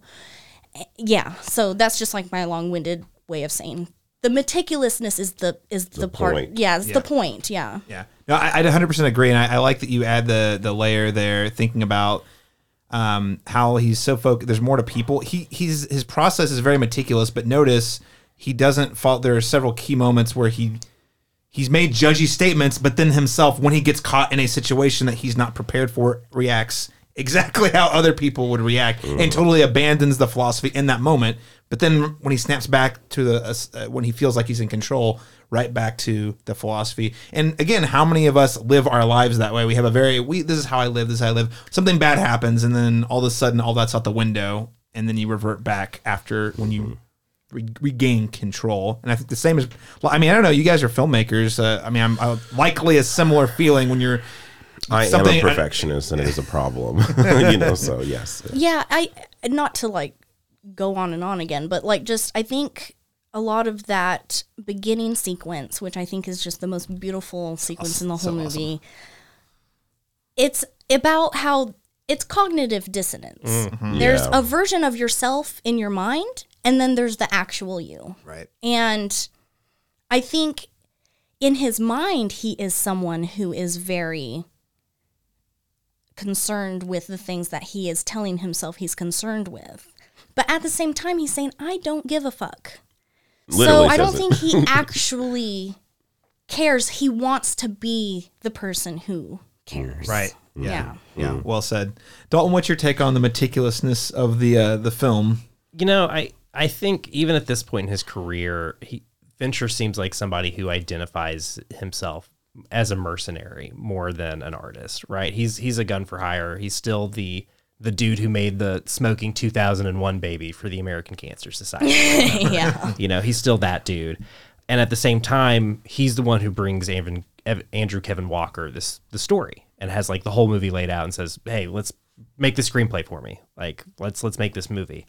So I think it's very interesting. We're going to keep insisting that the killer is sort of a Fincher stand-in, and it's hard not to, I think. And as much as he's probably going to insist that, no, that's definitely not me, I think even if that is how he truly feels, whether that's, we can never know if that's a put on, and that's kind of the point of the movie. You don't know what's a put on for people, and you don't know what isn't. And I think Paris is so right to identify the heart of the movie being the scene with Tilda Swinton, and then the epilogue back in the Dominican Republic. I think those two beats really are the heart of the film and kind of lay it all out, because it's in those conversations not even a conversation, it's in listening to Tilda that the killer comes the closest to breaking and maybe giving up a little bit more of himself, and maybe having a drink with her and maybe sharing some of how he feels. And obviously he doesn't, but it's that seeing somebody who's living an even more normal life than he is outside of the job, that gives him this that we can kind of infer, like, gives him this sense of jealousy. Maybe obviously he's going to kill her no matter what, because he's trying to leave no loose ends for this revenge rampage that he's on. But I definitely think there's that note of seeing somebody who also fucked up and not have, she has that line about, you thought you'd sit across from me and feel nothing but reassured. And he doesn't. That's not how he feels about this. He doesn't feel good about this. And, it's going to Claiborne. And it's very funny that the only named character in this movie is the billionaire. And he doesn't finish off the revenge where at the end of the trail, right? Because he realizes this guy's is just as much a functionary as he is. And it's going home and being back at home that the monologue gets the most honest there in that final epilogue, where he's like, no, fate is a placebo. We are just all of the decisions that are behind us. And if you can't handle that, maybe you're not one of the few. Maybe you're just like me, one of the many. And it's that finally that admission of, no, I am not one of the few. I'm one of the idiots. I'm the blood that is the mortar that holds society together.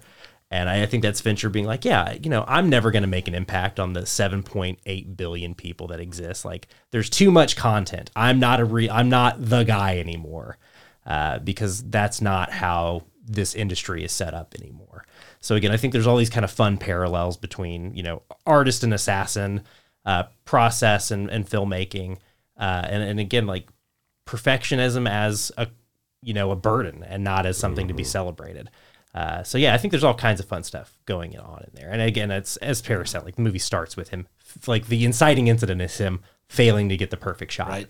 So it's all right there. Yeah. I love it. LaRon, anything you want to add about this film's attention to meticulous details? Well, I'm playing with that same line. I think his meticulousness in this film just basically is, this whole film is just him essentially, being self-aware of his own flaws. You know what I mean? And I think that's the beauty of it, because you think this is a story about him wanting to be one of the few, but it's his also admission to the fact that, yes, I am a perfectionist, and as you said, it is a burden. But he even says in an interview that we're going to talk about later, that it is kind of like it's something he doesn't know how else to be. Like, this is how I know to do the thing. But I am aware, as all of you have said about me, that yes, this is something that I'm very meticulous about doing. But I love that he's able to do that with a self-critical eye, but also with a sense of humor. It's kind of like, yeah, I get it, but we can laugh at this a little bit, like, right, you know. So he's not as pretentious as some people might think he is. He's actually able to talk about himself. How self-serious Fassbender is in the movie is where I feel like a lot of the humor comes from, and that is, I think, Fincher leaning into, we're going to make this overly serious, only so when he screws up, it's hilarious. It's just like, and it's all for naught. All it's this like, for that. You're so out of touch with the world that you're living in. Sort of all thing. that It's great. all that process, all that detail, all this training.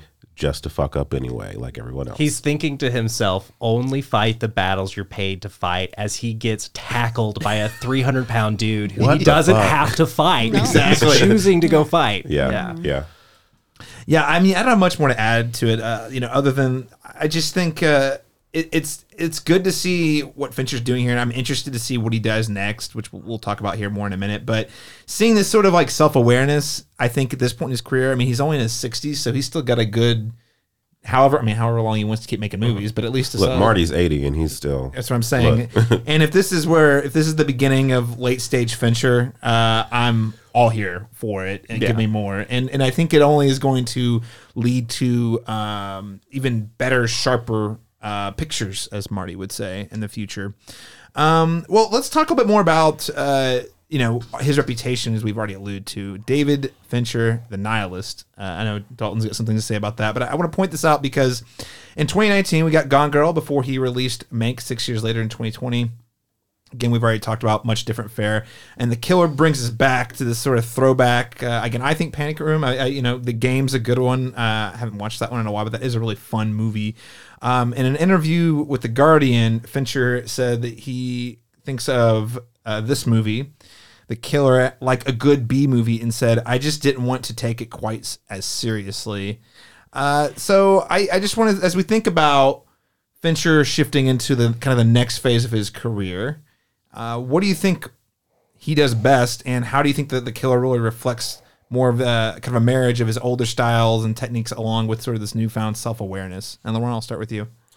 I think his films are, again, they're more self-referential. They're more insightful because normally he's somewhat at a distance from the work. Like you can see the technical prowess, but he's like adding his personality into it now. You know what I mean? Like, his own thought process into it. And that's just really fascinating to see because you don't always get to see, you know what I mean? Like the man behind them, in a lot of work. Some artists people like Tarantino, like, they have their own signature, like where it's like, this is me. Like we get like we feel like we know him through his movies. And I feel like Fincher's films are always more, about the process and the actual craft of it. But here we're getting like, the artist, his own, what he thinks, his philosophies, his life, his and I think that's a very interesting thing to be able to. He's using how cold his movies feel as an advantage. You know what I mean? Like it's part of the cognitive dissonance that you talked about, Paris. Like that is, he utilizes that in this movie. Yeah. Oh, you feel like you know me because these are all cold, dark. But now we're gonna make that the joke. And that's the personality shining through. Well, I think you're right, Laurent, that like it's only with 12 movies of history to look back on that you go, oh, there's like a lot of similar protagonists here. And you're like, oh, okay. Like you realize like there's a lot more of the guy in the work than maybe you would have first realized because it is also kind of cold. And detached, Yeah, but then there's also the open-hearted sentimentality of Benjamin Button, which, it's like this really kind of dark death meditation, but it is a romance as much as it is anything else. Yeah. It's a very sweet movie. Yeah, I love that movie. I know a lot of people are kind of out on that one and see it as like, oh, the weird, the un-Fincher movie, but I think that his shit is all over that. Oh, absolutely. I think him and Eric Roth like came together to, I think that as much as Social Network, it's like him working with like a really high-level screenwriter and taking their sensibilities and merging them in a really interesting way. It's unlike, him and Andrew Kevin Walker seem like kind of similar dudes, whereas him and Roth and him and Sorkin like seem way, way different. So it's kind of an interesting mesh of sensibilities. You would think the perfectionism between him and Sorkin would I just love picturing him just like drawing lines through Sorkin's screenplay. Like, Aaron, are you kidding me? Nobody would say that. Oh my god, Paris, what do you make of sort of this evolution of Fincher style that we see here? Yeah, it's really interesting because, I mean, I've been a fan of Fincher, but it's really upon these recent rewatches of his older movies that I'm like seeing all of the thematic elements that come together, because I think really at the heart of the vast majority of his movies is looking at human nature, which in and of itself is not groundbreaking. I think cinema in general, like that's the number one thing that we're looking at in most movies is human nature. But really, he is approaching that in his own unique way, in that, I mean, I think of like, so Gone Girl, for example, so much of the movie is not knowing what's real, what's not, what's being presented to you, what's being, fabricated, who's a good person, who's not a good person. Like, because you go through this back and forth of like Ben Affleck's character, for example, like, is he a wife murderer? Is he an innocent guy who's being framed? And there's literally within minutes of each other, you go back and forth because you're like, oh, well, maybe he's not so bad. And then it's like, oh, he's cheating on his wife. So maybe he isn't as good as I thought he was. Like, that's the whole thing that's happening in a lot of his movies is what makes someone a good person? What makes someone a bad person? Is there such a thing as, because ultimately what he concludes is we're all complicated. Like, so I think that's still happening here because he's just taking it a little further of like looking at, well, is someone being good at their job what makes them worthwhile as a person? Right. Because like, what if he is the best assassin in the world? Does that make him any better than anyone else? Like, I think he's just really questioning like, I think the biggest thing for him too is he is anti-establishment in many of his works. Yeah. I mean, he himself is someone who didn't go to film school. Right. He's never won an Oscar. He's doing like these fancy photo shoots for these fancy publications in sandals. And then his movies reflect just like this anti-establishment attitude. You are looking at Gone Girl, which is looking at the establishment of marriage. You have, Zodiac and the girl with the dragon tattoo looking at law and crime and our justice system. And it's not to say that he really veers one way or another of these like, yes, this is bad. Like, it's not like Gone Girl is saying, oh, marriage is bad, but it's looking at all the performance of it, the capitalism of it, all of the, it's looking at as an institution, as an establishment. And so I think he's doing that again, like in The Killer, he's looking at, he's looking at an assassin, which is a very real portrayal of what an assassin in today's day and age would look like with all the technology. But he's comparing that to craft and artistry and how valuable is that stuff? Can you be a crappy person and a good artist and that makes up for it? Like, he's just really, really examining the same themes he has been examining, I think, his entire career. Yeah, I like how you're reframing it as he's turning these kind of ideas and aspects of human nature and turning them into an institution that he's then kind of really diving into, especially when you think about profession. You recommended The Professional earlier. Yeah. If you take it, it's artist, but you could apply the same thing. Is you being exceptional at your job make you an exceptional person? Well, there's like this interesting line drawn between The Killer and Fincher and DoorDash, right? Like he's a gig economy worker just like anybody else. He is servicing this billionaire. At the end of the day, it is like about what this billionaire wants and what he's financing and who works for him. And like it is kind of this interesting, like it's the DoorDash that like lets him slip past building security, but there's this sort of this interesting, like he's also an employee of this billionaire and he's just has the means to come confront the billionaire and say like, do we have a problem?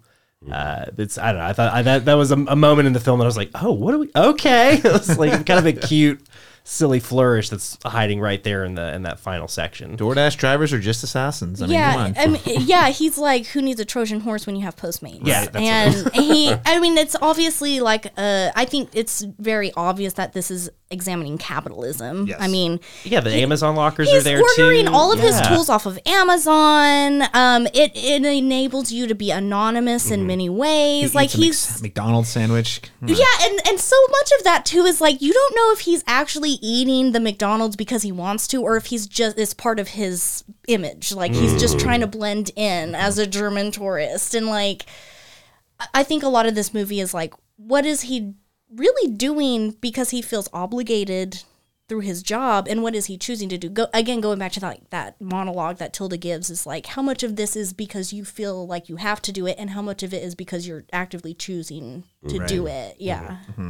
Yeah, I think that's well said. Examining the idea of profession, I think is I hadn't considered the film in that light, but it's similar. Marriage, justice system, here profession, especially when you think about a lot of the themes that have been really popular in that workers' world about gig economy, burnout, fatigue, top performing, all that. Like there's a lot of things that are top of mind that he's hitting on when you look at it through that lens. He's in an abandoned WeWork space. Yes. Yeah. I mean, come on. Yeah. And I love the stripped down like aspect of it. You kind of mentioned it with eating McDonald's, and he flies coach. You know what I mean? Like if you look at this like typical assassin movies, they're normally like amping up the you know what I mean? The the kind of like the gross spending of like he's globetrotting and he's How sexy it is to be an assassin. People the anti-James Bond. Anti-James Bond, he's wearing like very like modest clothing, Fucking bucket hat. So bucket, funny. yeah, exactly. It's like Drives an electric moped. Like, Yeah. that's his assassin's ride. yeah, and it's he's very. just It's almost like he's just weirdly making him even more relatable to the Yeah. common man. Like Popping like his how hard- different are we? his hard-boiled gas station eggs. Yeah. yeah. Yeah. It's just like he's just trying to get cheap protein to stay fueled. He's just on the move. I'm like everybody else, guys. Yeah, that's what brings it back though. Is he an exceptional person? And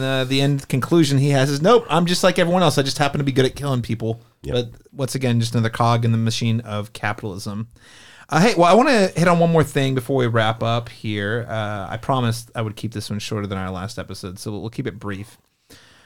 So I don't know. Maybe, and you guys let me know. This might be another podcast. I do think Fincher has an especially complex legacy, given the types of subjects he's tackled, most specifically Fight Club. So he is, I would say, arguably one of the most influential directors among millennials and Gen X. For better or for worse, his films have ingrained themselves in our pop culture lexicon.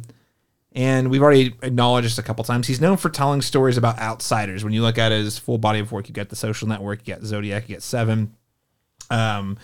But perhaps his most influential film is his cult hit turned cultural touchstone Fight Club. And that is a film that really tapped into the zeitgeist among white males. Dalton and myself already talking earlier about how we are part of that group that felt is very targeted by that film in particular. In a recent interview with The Guardian that I've already cited, Fincher disavowed the connection between his work and groups like the Proud Boys, who've used Tyler Durden's philosophy as something of a rallying cry. Fincher said, "I'm not responsible for how people interpret things," and continued with, "We didn't make it for them, but people will see what they're going to see in Norman Rockwell painting or Picasso's works." Lastly, he concluded that he thought by saying, "It's impossible for me to imagine that people don't understand that Tyler Durden is a negative influence." He says, "People who can't understand that, I don't know how to respond and I don't know how to help them." What does this have to do with The Killer? Well, The Killer is about an outsider guy going in and killing people. And again, we talk cinematically, one of the more interesting things about the film is how he does the job. That first like 20 minutes, you're just like leaning in all these little weird things he's doing to set up the shot. I'm just curious if we want to dig into this at all. Like, how does The Killer continue this examination of the outsider that Fincher has explored throughout his career? And I'd add on to that, do we think that this movie makes it clear that Michael Fassbender is not a role model? LaRon? Yeah, I feel like what he's essentially getting at is like, yeah, I know I've created a lot of despicable characters for you all to like relish and delight in, but he's not glorifying any of these people. I don't think in any of these movies. I think they're missing the fact that these are a social critique of these characters and the psychology of these characters and the psychology of the institutions they're part of. And I think that this more than any of them, you know what I mean, is commenting on that, you know, in a way.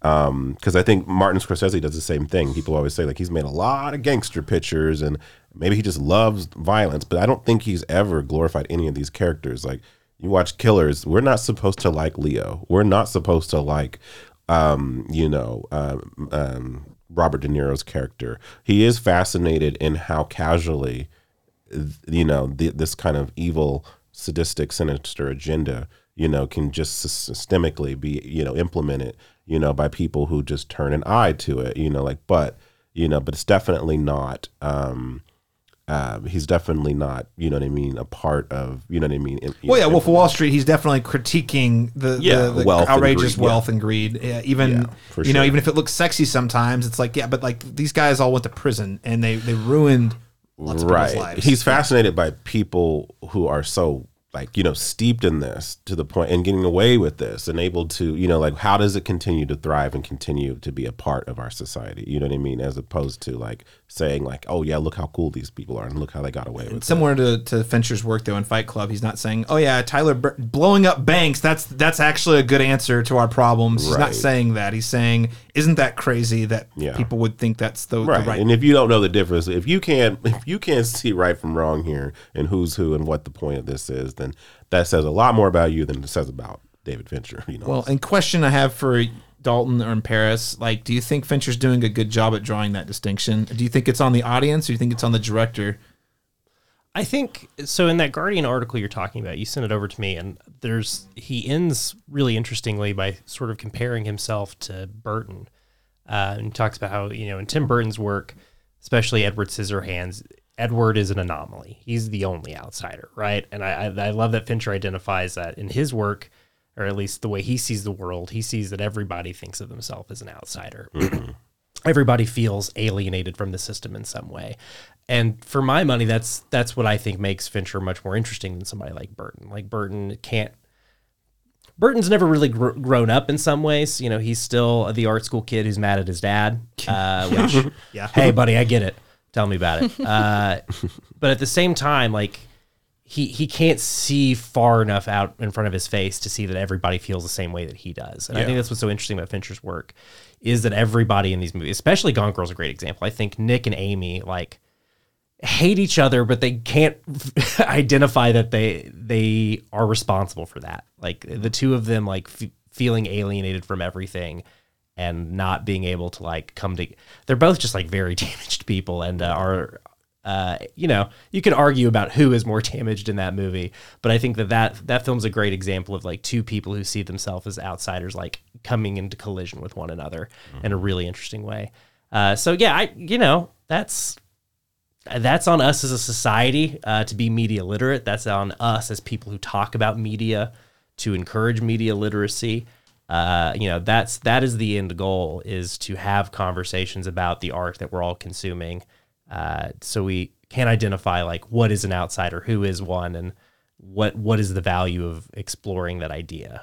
And who's the person? What is the person making the movie's perspective on this, and what are they trying to communicate through the film? They have their own perspective as a director, you know. Well, and then how much do we give to them, right? And how much do we say now it's out in the world, and now we have to decide like what the impact of it is. Absolutely. Paris, anything you want to add? Yeah, I mean, I think it's complicated. I don't agree with the sentiment that Fincher is to blame, but I don't agree that he's blameless. I think to that point of like Nick and Amy and Gone Girl, I think what it is they feel trapped by a system. Like they're trapped. And just like most of his characters are in some way trapped by some system, you know.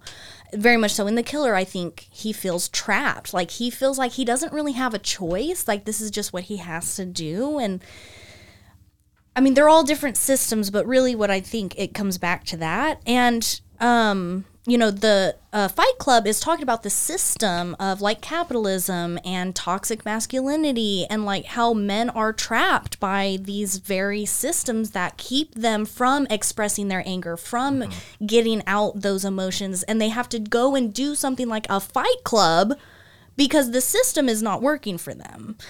Right.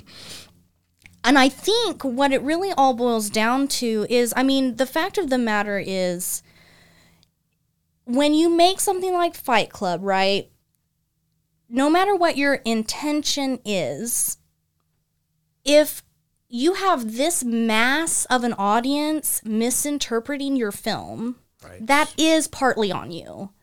However, we live in a society where part of the society is disgusted by billionaires and another part of the society admires them. So, there are people who love Trump. There are people who admire him, and then there are people who are disgusted and hate him. So we're all presented with this information, and we're all going to do what we do with it. So I think that's an important part, is there's always going to be people who are influenced in the wrong way. But I don't think that he can just be like, oh, well, it's not my problem. Well, yeah, it is. You're the one making the movie. Right. I will say, though, look how many conversations he has caused through just Fight Club alone. We're talking about it. It's become a very common thing to talk about when we're talking about that movie. When Breaking all the rules. Yeah, when we're talking about toxic masculinity, like whatever your thoughts are, your reaction to that movie is, it's brought that conversation. And can you think of another movie that has caused this much discussion about toxic masculinity and all of these things? I think that's valuable, because maybe we do need those movies that do cause that much of a rift so that we can talk about them. I think that's valuable. I think you've hit on something like so Gen X about him, is that like kind of being above it all and being like, no, man, no, I'm too cool for that. It's like, no, you're not. Right. You made Fight Club. You made Mank. Like, you were clearly a politically interested person, Right. and it's you have to like tip your hand a little bit at some I'm not point. I'm not a sellout, but I'm also going to go hype up Netflix. Yeah, you know what I mean? yeah, exactly. Yeah, and as much as I totally agree, like in some ways with this comparison to Tim Burton, like, my guy, you're still comparing yourself to other directors. Right. Like, who's to say that Tim Burton doesn't feel the same way you do? Sure. You're not the one who knows how he feels, or like, that's your interpretation of the movie, but other people can watch it and feel completely different. So there's still some immaturity, I think, going on there, but that's what the point is like, we're all human. None of us are perfect, Yeah. You know what's funny? In that same interview, I think it opens it towards the top. He says, I've never grown up. I'm still the 6-year-old who fell in love with movies. But I'm like, dude, yes, but also no, because you're hyper obsessive about getting the right shot and all these complicated themes that you've talked about you couldn't tackle as a 6-year-old. But there's still that like weird sense of like, what's the word I'm looking for? I think he just thinks that people are going to do the right thing. You know what I mean? I don't know. Yeah, I get why you say that. I mean, especially, Dragon Tattoo and Gone Girl, I know are easy to look at because they're just kind of towards the end of the more recent works in the filmography. But those are both like trashy, lurid stories that are way about stuff. Oh, yeah. In a like kind of obtuse way, but like are very much about like gender and systems, as you've said, Paris. Like so many of the works are, but like those two movies especially are very much about like the relationships between men and women and how those are kind of fraught for reasons that no individual has anything to do with, but because of just the nature of human history and society, like there is baggage in those systems and those relationships. Well, I think my biggest thing I wanted to add to what you all have put out there, I think Paris, what you said really resonated with me. It's not his fault, but that doesn't make him blameless. And I think we're in a really weird time for media. I used to think that it was 100% on people. And we won't get into the politics of all, but 2016 really eye-opening. Like, no, if you don't shout the point of the thing at some people, they really won't get it. And I don't like that that's the reality, because what it speaks to is just a lack of media literacy that is pretty prominent in our culture. And it's okay to have differences of opinions and different views, as you say, with different information, but there's certain a certain section of the population is equipped to like understand nuance and know how to like really ask the questions and talk about it like we're doing here or amongst their friends. And there's some who will just take it at face value and say, wasn't that Tyler Durden was pretty cool, right? Wasn't that wild? He rode the tricycle. You know what I mean? Like, he showed him who's boss. He blew up the banks. Like, and when you and it's one of those things where when you know better, you do better. Sort of things. Like when you become enlightened to certain things, we all evolve. Like there's times, like we said, there's certain things we love. One of my favorite movies of all time is American Beauty, but it's very problematic in 2023. So I can say, without a doubt now that movie has a lot of sociological issues, you know what I mean? Like in terms of, where we stand today. I can't champion some of the themes in that movie anymore because they are now harmful to society. But I know that now because obviously I wasn't in that same headspace, but it's definitely, like you said, like when we become more empathetic, when you hear, it's not enough to say, well, I don't have anything to do with that. It was like, well, you have to denounce it though and say that, hey, like this is what I meant. What by movie this. you make next tells me a lot about how you're thinking about that movie you made 20 years ago. Exactly. You can't just dismiss it and say like, oh, no. None of that was there. Well, someone's speaking to it. It's the same way, like you said, Trump's a perfect example where it's one of those things where it's like, well, I don't support this and that. I was like, well, you need to say that unequivocally. You can't just be like, you can't, be blasé about, an insurrection. It's like so, yeah. So. Well, Fincher himself is in a system, and he is very much so trapped within the movie industry, and what you can't just make whatever movie you want. Even a person like Fincher, even a person like Scorsese, like the most powerful players in the game, still are trapped within a system. Right. You still have to worry about the money and all of that. That's what, like, do we have a problem, Mr. Claiborne? That's what that all feels about, right? Like, it is very much like, yeah, I've got a boss and it sucks. Yeah, absolutely. Like, Fincher is not just like this guy who gets to do whatever he wants. He is very much so. And like movie making, filmmaking, all of that is a capitalistic system. It is there to make money and make other people rich. And yes, there's a lot of artistic integrity there, of course, but it's just, it wouldn't exist if it wasn't making people money. Like, Absolutely. Yeah. So I think he's trapped himself. But back to like, you brought up like his viewpoint on humans. Like, I think he's pro-human. I think he is too. Yeah, I think he's very pro-human. Big time. Yeah, and it's all about like, we are limited as humans for our circumstances, and I see a lot of that coming through with this especially. But even back to like you said, it's easier to look at his later works because that comes through very clearly. But I would say, look, I just recently watched Alien 3, and that movie, I was thinking, okay, well, what? Someone who's done music videos and like all of that kind of stuff his whole career, and then now he decides to do a feature, like, why was it Alien 3? Well, to me it still is, it's dealing with the same themes that he has dealt with in all of his movies for the most part. This is a woman who is trapped on a like spacecraft that is a prison of all men. Like, so you're talking about the justice system, you're talking about gender, like, from the very beginning, the looming question is she going to get sexually assaulted? Like, right. Is that going to happen? And what's going to happen if that happens? Like, and she's powerless in many ways. And I think it's examining those same things, even in a movie like Alien 3.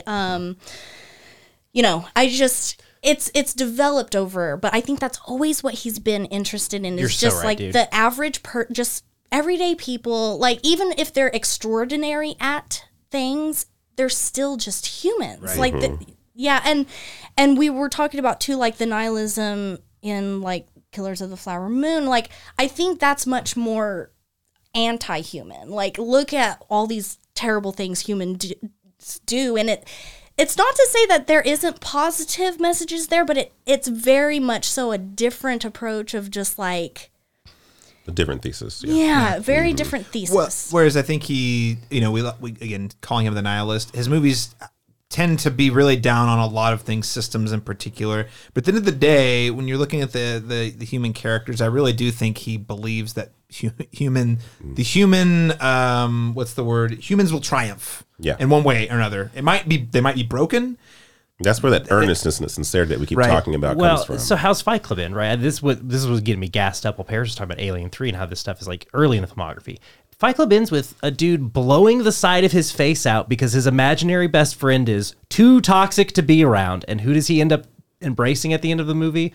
The person who is also like getting their emotional catharsis by crying. By doing the quote unquote feminine thing of like having an emotional release in that way, as opposed to like having it through violent catharsis. Like it is all about like embracing the thing that was actually working, as opposed to the thing that is like speaking to what you're supposed to want.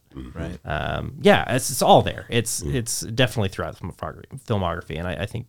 Thank you, Laurent, for bringing the sincerity up again, because I do think it is, people miss it, I think, very often, and I think it only becomes obvious when you have this much work to look at. But the cynicism's there for sure. Right. But so is because the people are belief. complicated. So is the belief that I think like humanity will triumph no matter how beaten, battered, or broken. Yeah. At least it's a belief in that. Core, I think. Yeah, I think nihilism unjustly gets categorized as a negative thing. Like, nihilism really is just looking at how meaningless and pointless these things are. But that doesn't have to be negative. Like, what I interpret, like, I think the killer is extremely nihilist.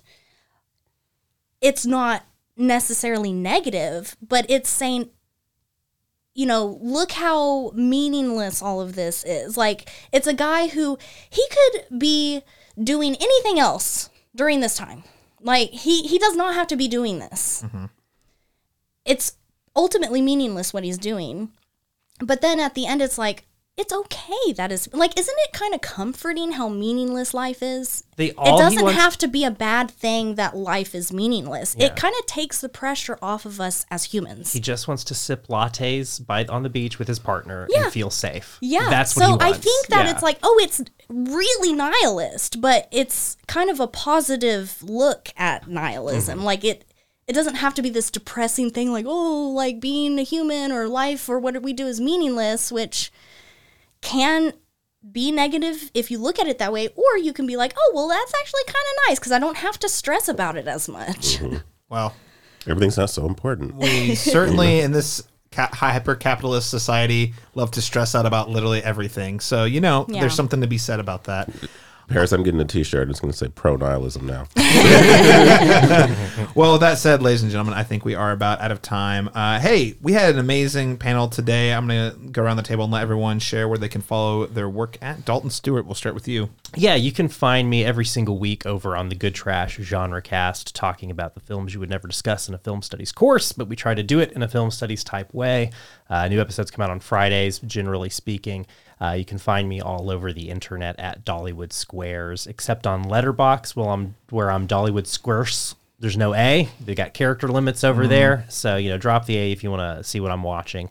Coming soon, I'm going to be starting a weekly show at the Film Row Rodeo Cinema.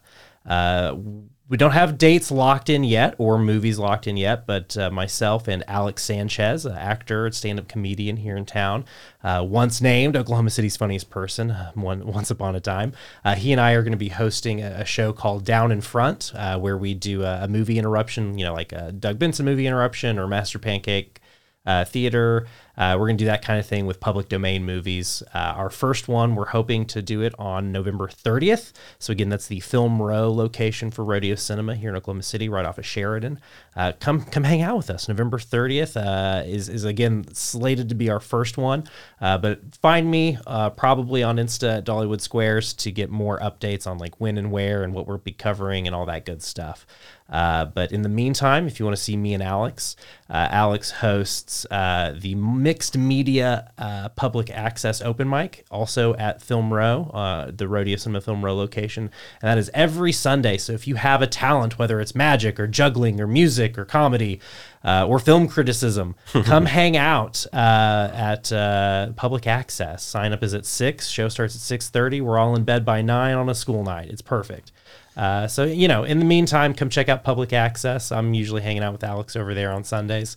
And then again, Thursday, the 30th of November should be our first Down in Front. So lots of cool stuff going on over at Rodeo Cinema. Stay tuned, man. Thanks, Rodeo Cinema, for bringing the repertory experience to Oklahoma City, is what I'll say. Love to heap some praise on the that specific location. It's historic in the formerly known Paramount building. Yeah, no, I mean, for those of you who aren't local or local and don't know, it's called Film Row because that was like our film interchange area back in the day. That was where all the reels and canisters of film would go, and yeah, it was a whole booming industry in that part of Oklahoma City once upon a time. And now Public Access. Yeah, that's right. Dalton Stewart, thanks so much for joining us, sir. Thank you, Caleb. Paris Burris, where can people follow you and all the things you're doing? Really, the only place online that I'm active is Letterboxd. I'm not really on any other type of social media these days. But I would also say I'm a programmer for Dead Center, and not only do we have a film festival in June each year, but we are doing a bunch of programming throughout the year as part of our Continuum series. So definitely go check out our social media, sign up for our newsletter so you can keep up to date on all of the cool local free screenings that we'll be doing throughout the year and next year. Awesome. This Dead Center on social media or deadcenterfilm.org. LaRon Chapman. I echo all the Dead Center plugs there. Also a programmer there for Dead Center. But if you want to follow my film critiques, you can follow me on Letterboxd as well at black_Cinna_man. Awesome. And again, you can follow me on, I guess, mostly Letterboxd and Instagram, Seamasters Talk. I guess I still have an X on that. Let Seamasters Talk. You can follow me there. Or just head on over to thecinematropolis.com. We're cranking stuff out. Daniel Bokemper had a great piece on character analysis on Killers of the Flower Moon. Have some other exciting stuff in the pipeline coming soon, so check it out there, cinematropolis.com. Hey, LaRon, Paris, Dalton, thank you so much for joining us today. Thanks so much, Caleb. We killed it. And thank you, listeners, for tuning in today. Join us next time when we catch up after the American Thanksgiving holiday with a bit of a feast where LaRon and I and some other special guests will discuss the plethora of movies that we watched over the holiday season.